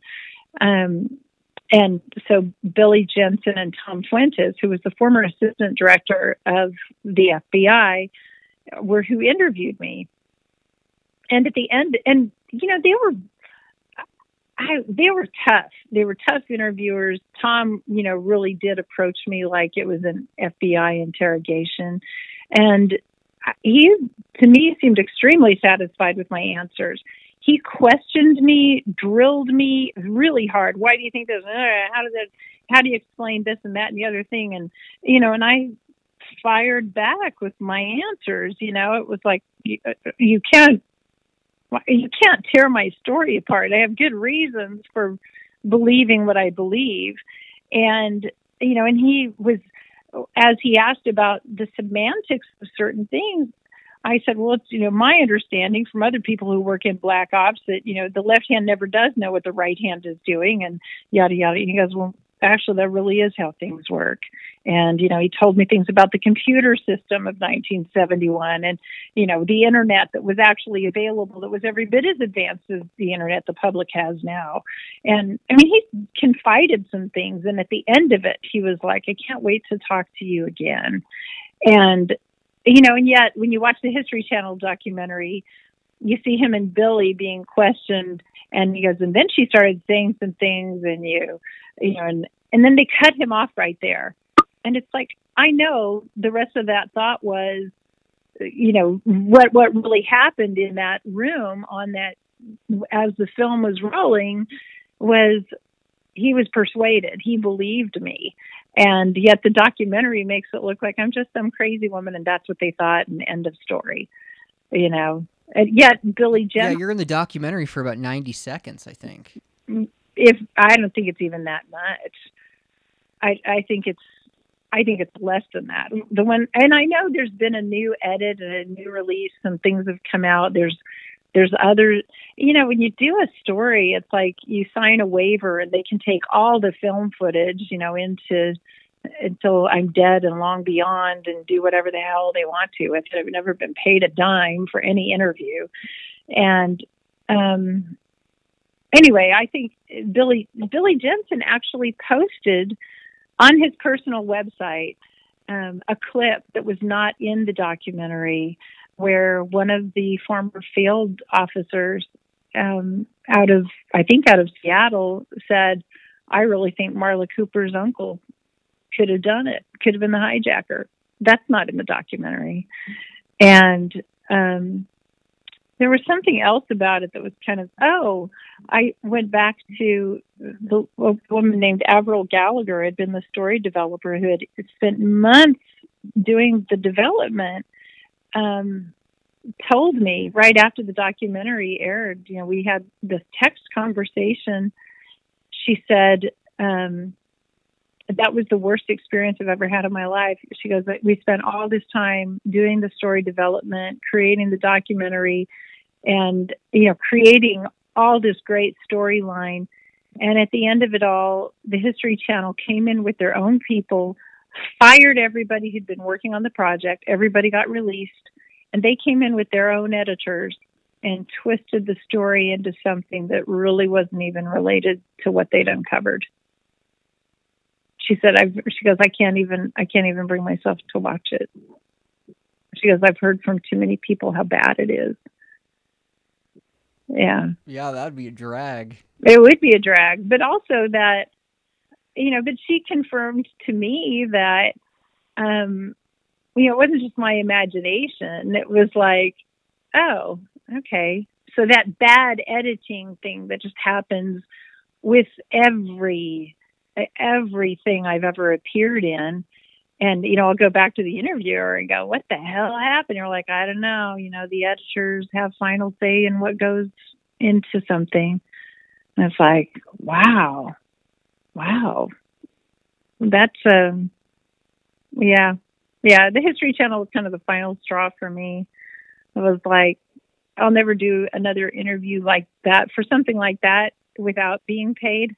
And, and I'm not going to just, I don't know. It's like, I don't want to be able to control the narrative a little bit more. Well, and not be part of somebody else's that you're not even sure of. Let's go back to 2011 for a second. So you've already been talking to the FBI for about 2 years at this point. They're very into your story. They're taking you seriously. You did the polygraph. Then the story goes public. What did you think of the public reaction to it? It was really weird. Let me go to how the story got released, because first they leak to the London Telegraph. I guess that Ein Dietrich, who was probably still is the spokesperson for the Seattle FBI, was quoted saying, we now have our most promising lead ever in the Norjack investigation. And, that was like, what? And then that remark goes viral. Somehow, overnight, it was like, who's this promising new lead? ABC. Yeah, I lived in Woodland at the time. It was a huge story. It was a huge story. And so I guess it was that night I kind of just watched. I had a friend who owned an advertising agency who knew I was working on the book. And I had told her, I said, when the time comes, I'm probably going to want to have you help me with publicity because, when I'm ready to release this book or whatever. Well, I really didn't expect the FBI to just leak that. But I had told Curtis, if you're not going to do anything further with the investigation, I'm going to go to the media. Well, I was thinking in a few months. Well, I was thinking, I actually was like, about the time of the anniversary would be a good time to leak that, whatever, I don't know what, I didn't really have a plan, but, but that's the story of my life. But, so here it is. It's like, oh my God, this is the golden hour. This is your opportunity. You've got to come forward. Well, how do you do that? You can't exactly raise your hand and go, oh, it's me, So I called my friend, Lauren Hammock, and I said, can you help me with this? This is the moment. I've got to somehow make it known that I'm this most promising lead they're talking about. It's imperative for the success of my book once it comes out. my naivete, right? And she's like, yeah, absolutely. And she makes a few phone calls, and she somehow, gets to ABC bureau in Washington, D.C. And she's like, they want some kind of proof that you are really who they're talking about. And so I forwarded an email from Curtis Ing and, correspondence between the two of us. And they called the FBI, and the FBI, I guess, confirmed that it was me, or at least that document was proof enough that it was. I mean, this is obviously an official email from the FBI, and I think it was when they were scheduling the polygraph test. That's what I sent off, and I was like, well, this ought to persuade them, and they flew a crew out to interview me. Jack Clordy was the producer, and Pierre, I'm terrible, I don't watch the news. Pierre is a very well-known investigative journalist for ABC News. And anyway, it was Pierre and Jack. Jack and I really kind of bonded. I thought the world of him, and he gave me some wise counsel afterwards. But they did this interview, and that story was on Good Morning America the next day. And, and it was really just sort of it told nothing. This woman, Marla Cooper, says her uncle, and yada, yada, yada.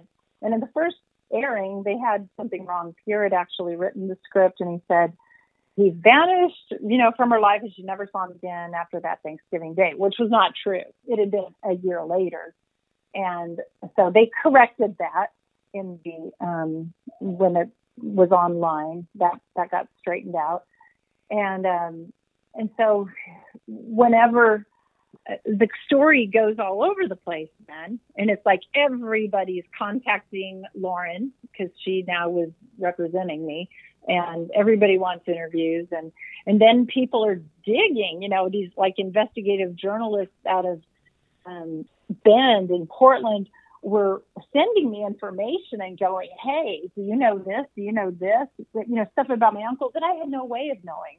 But, people with that kind of research capabilities were telling me things, and I was like, wow, this is really cool. And then cousins, who I hadn't seen since I was a little kid, were finding me on Facebook, and old friends. And it was like, I mean, geez, I don't think I slept for like 2 weeks when all of that was happening.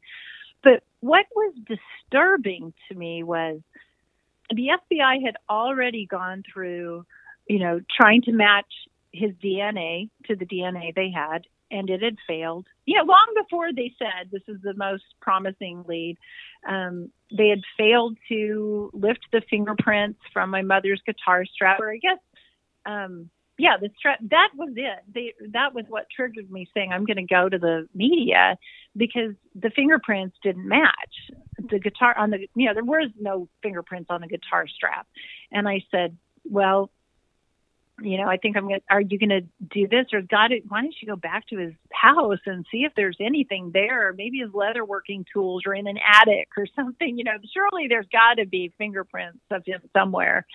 And Curtis goes, oh, maybe we'll get around to it someday, yada, yada, yada. I was kind of appalled that he wasn't going to do anything more with it. And he goes, Marla, I really just sort of do this as a hobby, this isn't, because it's like my own time. He goes, I have a lot more important cases. And I went, well, yeah, I can understand that. And, so they already knew the fingerprints didn't match, blah, blah, blah. So here's how the headlines go. FBI has their most promising lead. And then the next thing is, Marla Cooper, Oklahoma woman says her uncle was the hijacker. And then my mother's story airs. And then the next thing that happens is that they release the DNA doesn't match. And then a couple more, another day later, and the headlines are, that the fingerprints don't match. And it's like all of that was known from day one. But they made it look like I was no longer viable. Thank you. Sorry, I just got a delivery at the door. That I was no longer a viable witness because of whatever, because of those things coming out. And it was like, I thought, that's so weird. If I was making a movie, and you remember some of those movies like Get Smart, you'd see the newspaper twirling out and then it'd stop at the headline. That's kind of how it Yes. Over those days, it was like, they think they've got the right witness, the right guy, whatever. And now, no, never mind. And it's like, then I just kind of fade into oblivion. Meanwhile, the FBI is telling me, we know it was him. We're closing the case. But it's like, that's not the story the media is giving. The media is giving the story of, well, it's this and it's this and it's this. And, knowing what I know now, I think that was kind of deliberate, that it was a way of discrediting my story. And did you expect it to turn so quickly? To turn? No, I really didn't. I kind of thought, just one second. Oh, never mind. I sort of thought that there would be, fall. I don't know, but honestly, here's how naive I was. I thought, the whole world's going to be so happy the D.B. Cooper mystery is finally solved. And, and I was like, and people will see me and meet me and talk to me. And no matter whether or not it's proven by evidence, I think if people, like my dad used to say to me, Marla, just be yourself. I was like, nobody who knows me would ever question, my sincerity, my motivation, my whatever, but I mean, it was like, I really didn't expect to be attacked from those D.B. Cooper sleuths who had their own pet suspects, that they were protective of or whatever. I was like, I thought I was there to save the day. Really, I was so naive. I really thought, I just won the cheerleading competition. I didn't think for a moment that it was something that was going to impact. It was just kind of weird. It was like, I didn't expect to be attacked. I guess that was it. I didn't expect to be attacked. And then by the people who I assume you thought would be most interested in your story. Yeah, those following the case. And actually, it's only the people who had their own motives for protecting their pet suspects, like people who wrote books about this suspect or that suspect and why it was them, and here's all of our evidence, and that's why they did it. And basically all I had was my testimony, and the fact that I didn't have evidence. I couldn't prove it, but like Curtis said, everything about his life lines up with what with what we know about the hijacker. Everything about him, he said we couldn't prove it in a court of law because we would actually have to have an eyewitness who knew him and saw him get on the plane and commit the hijacking to be able to prove it in court. And so that's why they were going to close the case. They didn't have that. Do you know if your uncle's picture was shown to Tina Mucklow? It was. And according to the, I think it was Scott Billings who told me that in the file, when the picture was shown to her, she said, of all the people you've ever shown me, this guy sure looks like him. That's what was told to me by, I believe it was Scott Billings. It was either Scott Billings. It had to have been Scott Billings. I'm not sure. But somebody told me that was her response. And then, lo and behold, there was somebody else who claimed those same exact words. And I think it was, what's his name? Robert. You know who I'm talking about. He's the guy who wrote.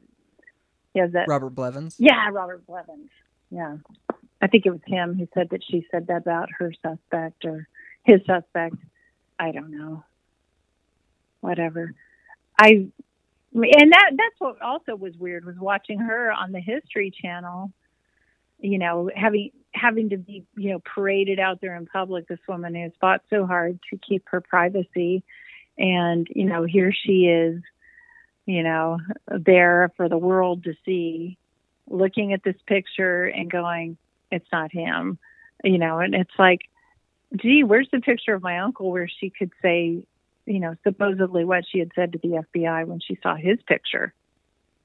Why aren't we telling the real story?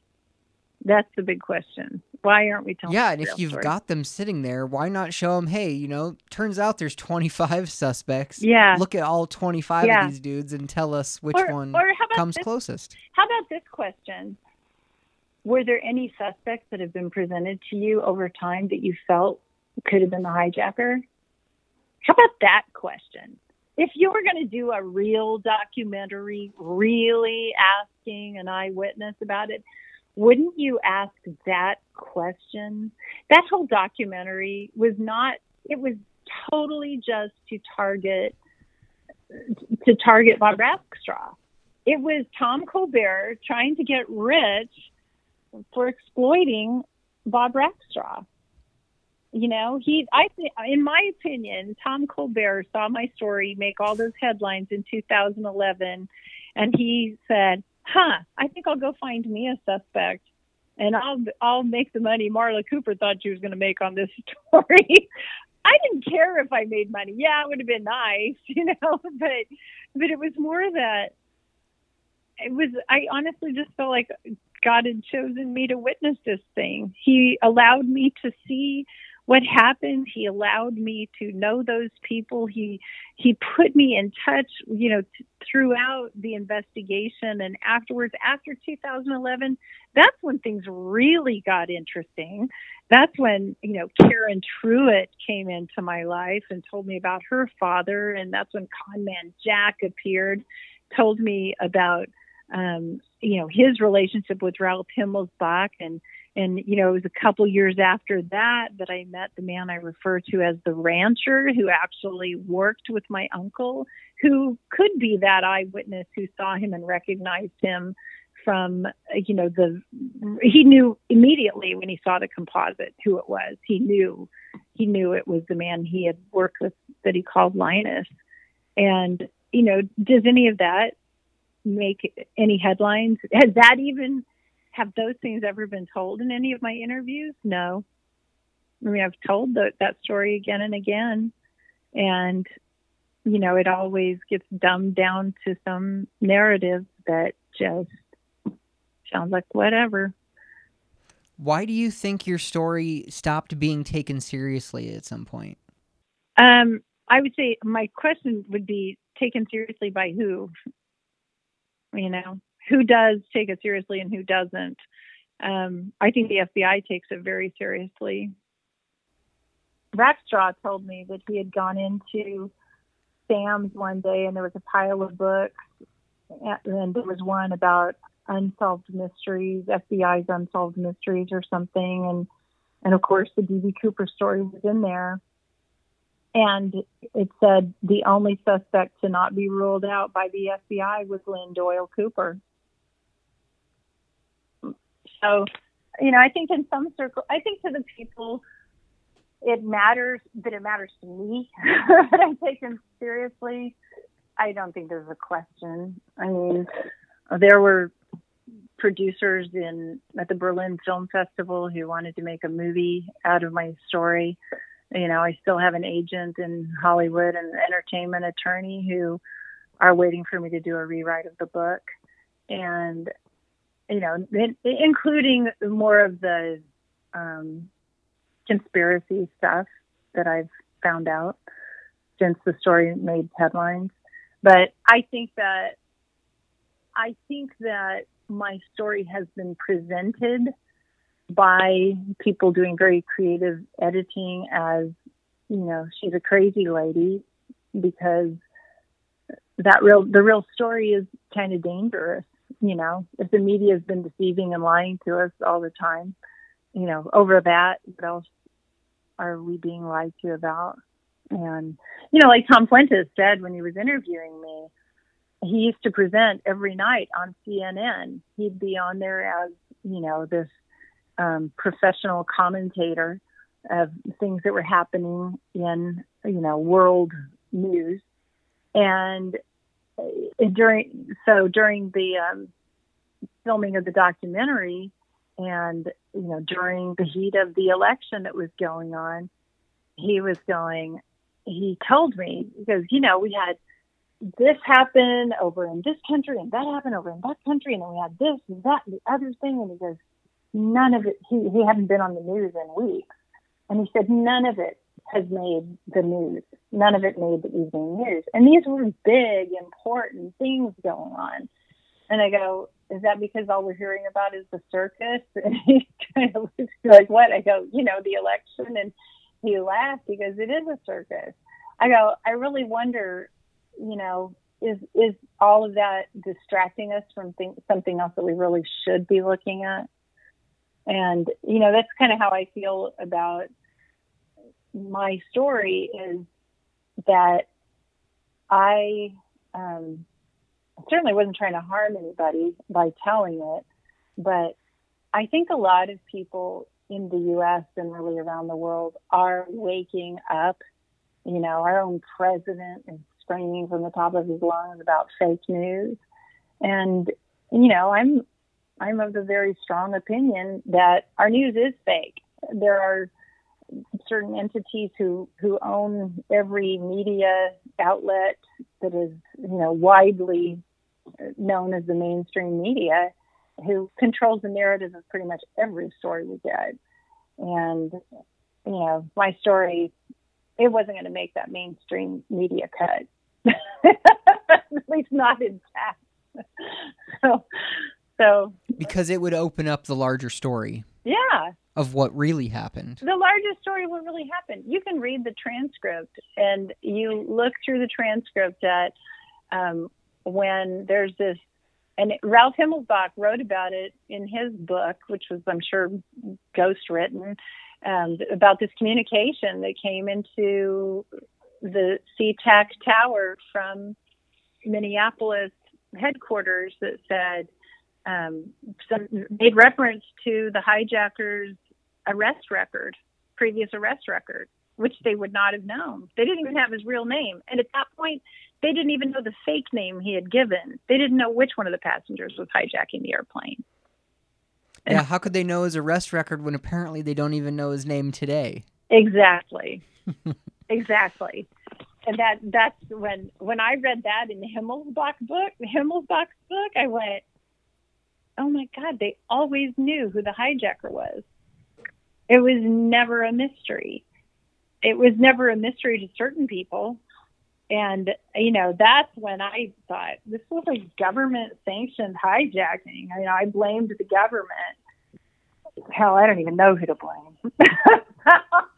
All I know is that, I would say now it was a deep state operation, that it was the hijacking among all those other hijackings was, part of a false flag operation to make some big changes in our world. And we're still living through the repercussions of that. Our world is riddled with war and all these reasons to be at war with each other and to be fighting and to be afraid. Like Catherine Austin Fitts talks about the popsicle factor. When I was a kid, we lived on one block off the corner of Main and Division in Spokane, Washington, two major intersections. And I and all the neighborhood kids would walk over to the fruit stand on the corner and get free apples from the guy who owned the fruit stand there. We all would walk to the corner store and buy a popsicle, even in a seedy neighborhood. Nobody was afraid. Now, God, you wouldn't send your kid out to walk around the block, not till they're like 13 or 14 at least, and have their cell phone and mace and it's like we live in a world that's just full of fear and terror, and I think it's largely unfounded. I really do. I think that a lot, and I'm not saying that these shootings aren't happening, but I think that most of them are false flag attacks. There are very real patterns to what those look like, and most of those shootings that we're seeing, they have all the evidence of being a false flag attack. And it's like, okay, when do we stop doing this? When do we stop funding prisons and wars and weapons? And, when do we get back to living happy, peaceful, productive lives? That's what I'm choosing to do, is live a happy, peaceful, productive life. And that's why I kind of just went, well, maybe I told the story enough. If anybody wants to hear it, they can hear it. But I'm not gonna waste any more of my energy trying to get it out there. So yeah, there's no sense participating if it's going to be spun in a negative way. Yeah, and I don't want to play with the bullies. I was a new kid often enough to know it's not fun to play with the bullies, and you don't try to make friends with them. You go find people who are your friends, and that's who you hang out with. So, yeah, and I guess we never change, really. I haven't. I don't think I've changed. How did you come to the idea that maybe multiple suspects are involved? It was when Karen was still alive. Karen Pruitt was, and it was actually right after I was reading Ralph Himmelsbach's book. I got my hands on that and went, holy shit, they knew who the hijacker was. And then I just kind of went, well, isn't that interesting? I'd heard all these other people present at Jeffrey Gray's deal, and I thought, these are compelling stories. I don't doubt that people sharing their evidence, of this person and that person, and then they disappeared, and then, especially McCoy, and how he went to prison for another, copycat hijacking, and then he gets out, and then he gets gunned down. And I thought, this is what the CIA does to assets who know too much, who have worn out their usability. It's like they become more of a liability than they are an asset. at a certain point. And I think that that's where McCoy was. That's where my uncle was in his career. And, these other suspects, I think that Dwayne Weber, to me, he sounds like an absolute psychopath, from the things that we know. He's a pathological liar. And I haven't read the detailed stories of these people, but I'm just like, there's a reason their families are absolutely convinced, their families or friends, whatever. And I think in many cases, they were probably involved in a hijacking or that hijacking. And, when like in Dwayne's case, I was D.B. Cooper, I think it's sort of like saying, I was a mass shooter. It's like I think that there were several planned hijackings that were part of that same Operation Northwoods, or whatever the second generation of Operation Northwoods was. And I think that, I guess I just kind of put that together, that they're all part of the same operation. My uncle was the guy on that airplane that night, but I think there was a much bigger network of people involved in that. I think there were handlers involved. Just look at the statistics of, it's the day before Thanksgiving and there's 36 passengers on a plane that will hold 110 passengers. And this is a commuter flight, like going from Oklahoma City to Dallas. The airline was busy. It was full of students trying to get home for their break, and the businessmen trying to get home, to their families, and families traveling back and forth. And it's like, and yet that plane only has 36 passengers on board. And yeah, I've always thought that was weird, the timing too. Yeah. And then you put all the numbers together. It's like, there were only 6 women on the plane. What? And then there are like 5 that I know of. There were 4 people who, besides A.J. Truitt, Karen Truitt's dad, were the other 3 guys he was traveling with were also most likely CIA operatives, spooks there to make sure the hijacking goes according to plan. There were several government workers on that plane. The number of people who worked for the government compared to if you took an average segment of the population who would have been flying on a plane that day. Just like, statistically, it just doesn't make any sense that this was just a random act, and it just happened to be this way. And I think we are such stupid blind sheep because, and still to this day, people just believe a narrative, well, they never caught the guy. And they say that and say this, and it's like, or you could have a brain and think for yourself. You could do your own research and come to your own conclusions about a thing. And to me, it just doesn't make sense that there was that Operation Northwoods document that anybody can go online and read about and learn about. And you look at what happened in history after JFK died, and that it didn't actually get carried out.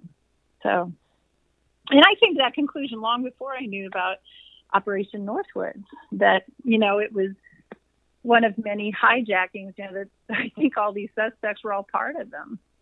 So, and I think it makes secret powers to be really happy that instead of all of those people with their suspects coming together and figuring out what really happened, that everybody just fights with each other instead.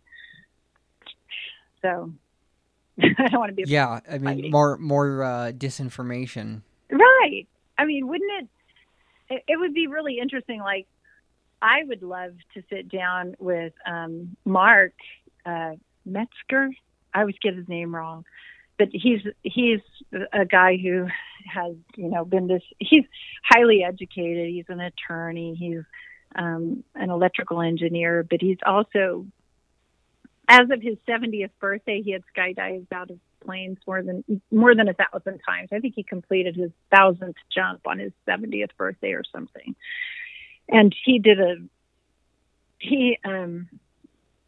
report on the parachutes, and that same at the forum that Gray did.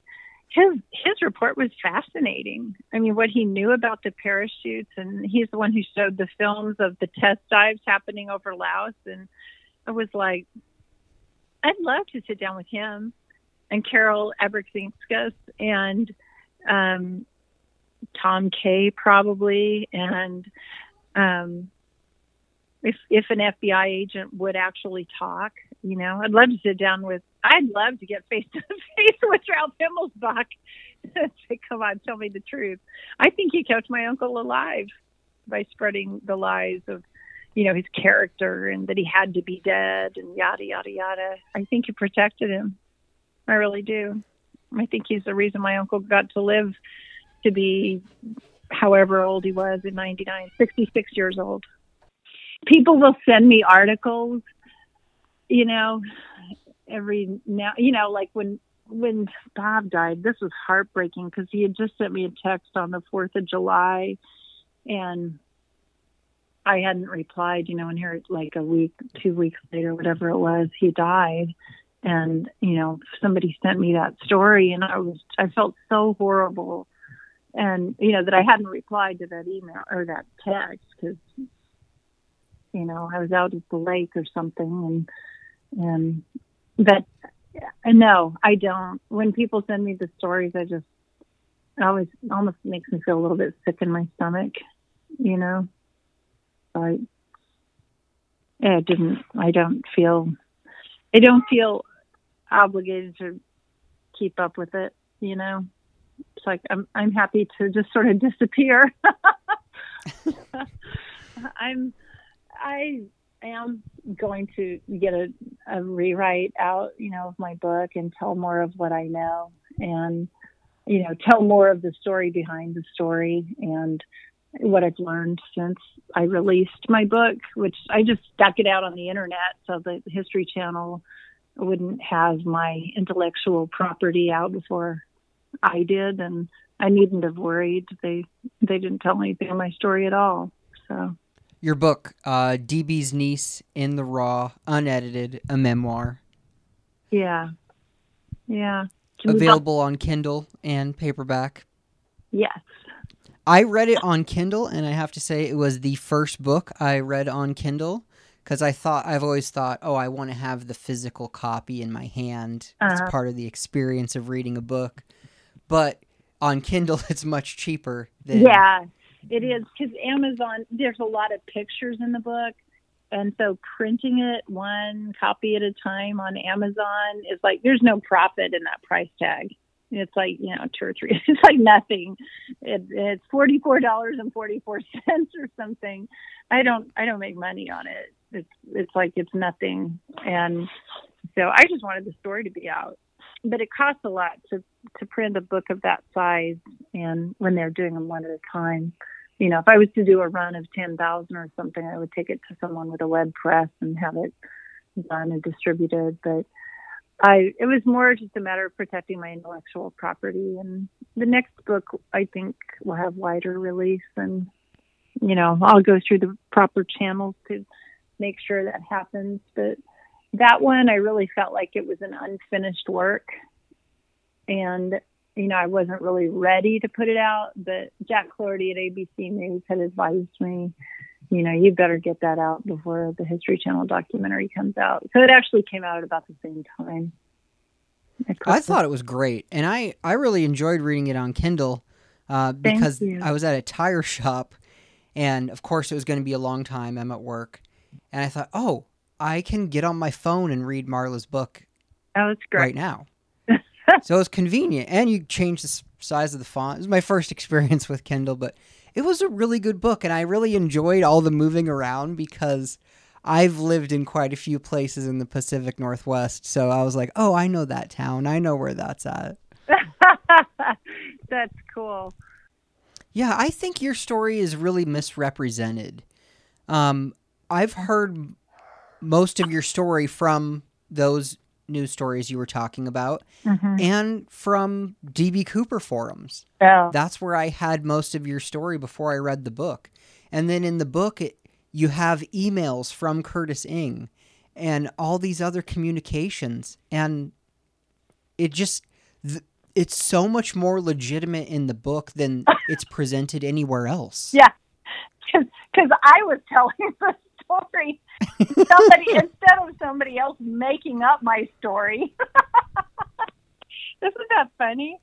I also think I was never one to just stand up and blow my own horn and, fight for, you're going to believe me or else. It's like, you can believe me or don't believe me. I really don't care. It's no skin off my teeth. But what really is that it's insulting that people base their opinions on me or on my story through so much of a narrative that is absolutely false. I've been quoted to say things that have never come out of my mouth.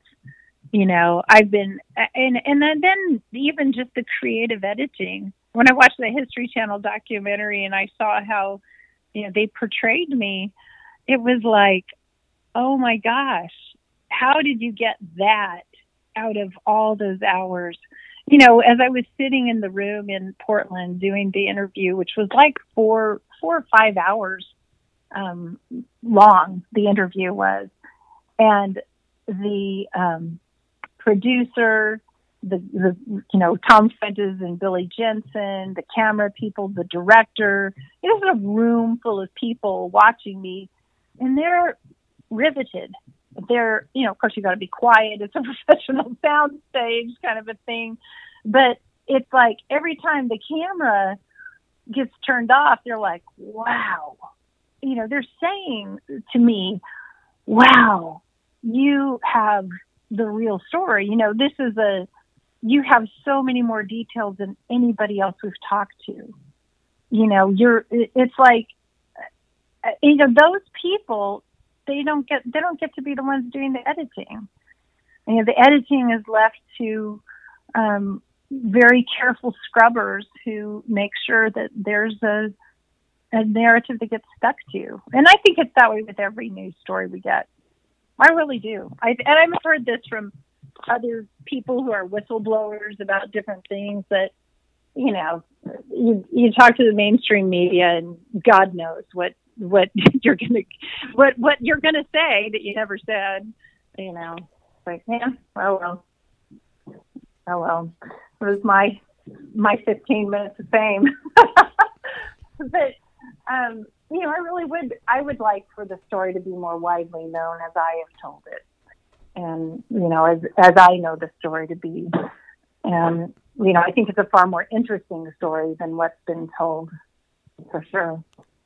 Absolutely. Hopefully a bunch of people will buy your book after listening to this. Well, if people have only heard your story from those other interviews or read about your story online from somebody else's point of view, what would you say to them? I would say, please read my book. In fact, I would email them the PDF if they couldn't buy the book. I would just say, if you really want to know my story, you should hear it from me. And here it is. I just feel like I'm not going to go to war over it with somebody. People get really protective of their ignorance. They get very, I was that way once. We're really addicted to anger in our country, and it's like it's a lot easier to believe that someone's crazy and a liar than it is to change our paradigm. And I think that even engaging to hear my story and what I have to say requires a bit of a paradigm shift if you're going to give any clout to it.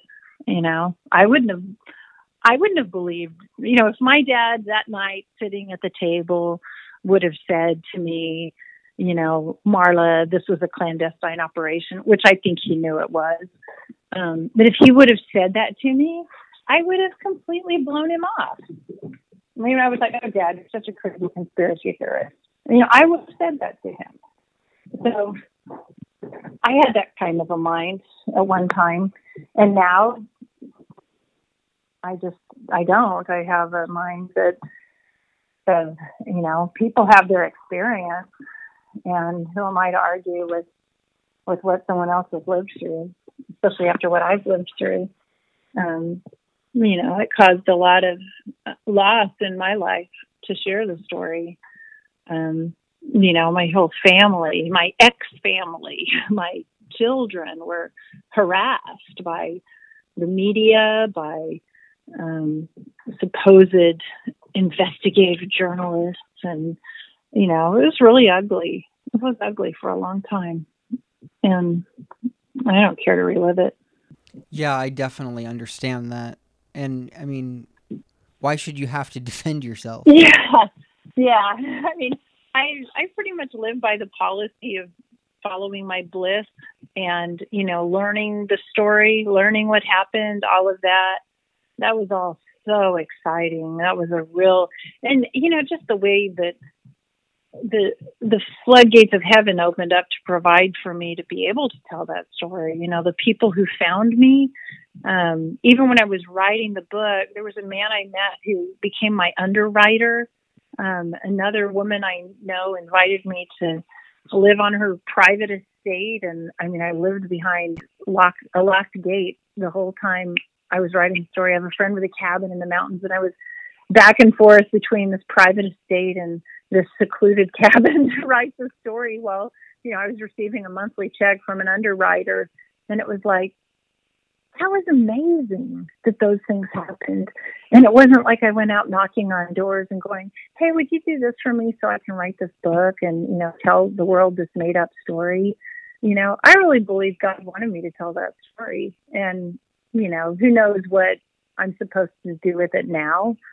I kind of see, I've immersed myself since 2016. Really, I've become a student of those conspiracies.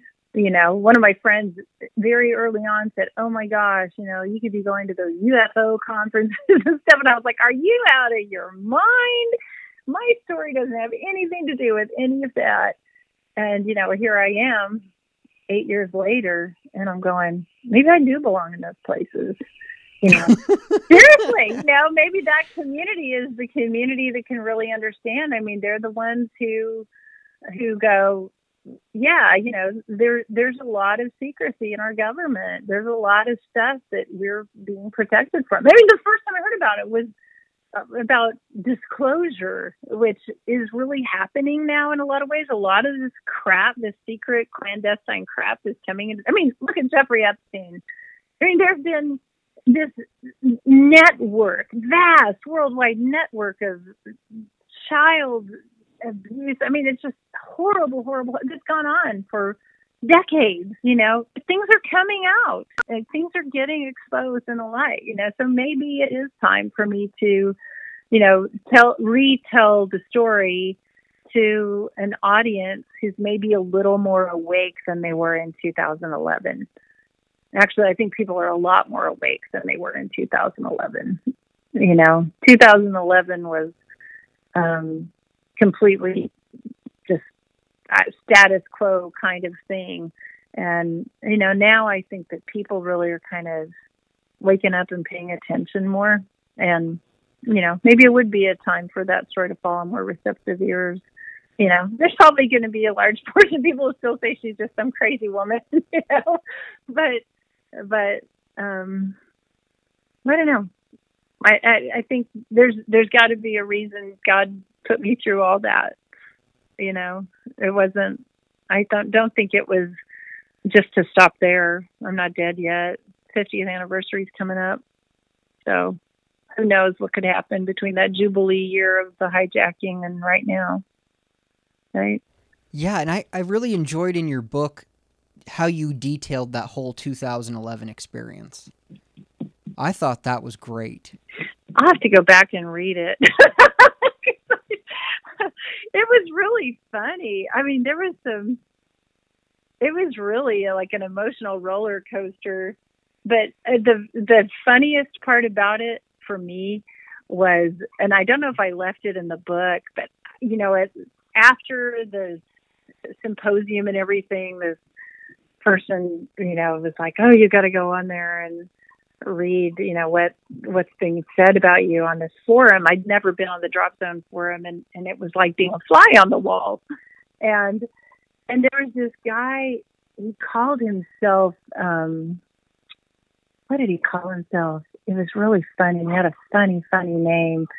But he would always do these cartoons comparing me to Robert Blevins. And like I was butterflies and ribbons and flowers, and Robert Blevins was the Holocaust. He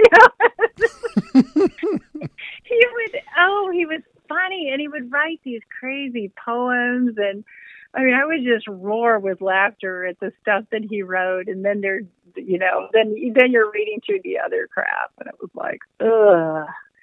But such energy. It was just exhaustive. It was just exhausting to be involved with it. And that's when I just went, I don't need this. Life's hard enough without going and looking for difficulty.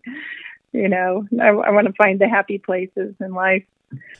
Well, hopefully this is going to be the start of the resurgence for you in your story in a more friendly way. That's very sweet of you, Darren. I hope so too. And thank you for being such a kind listener.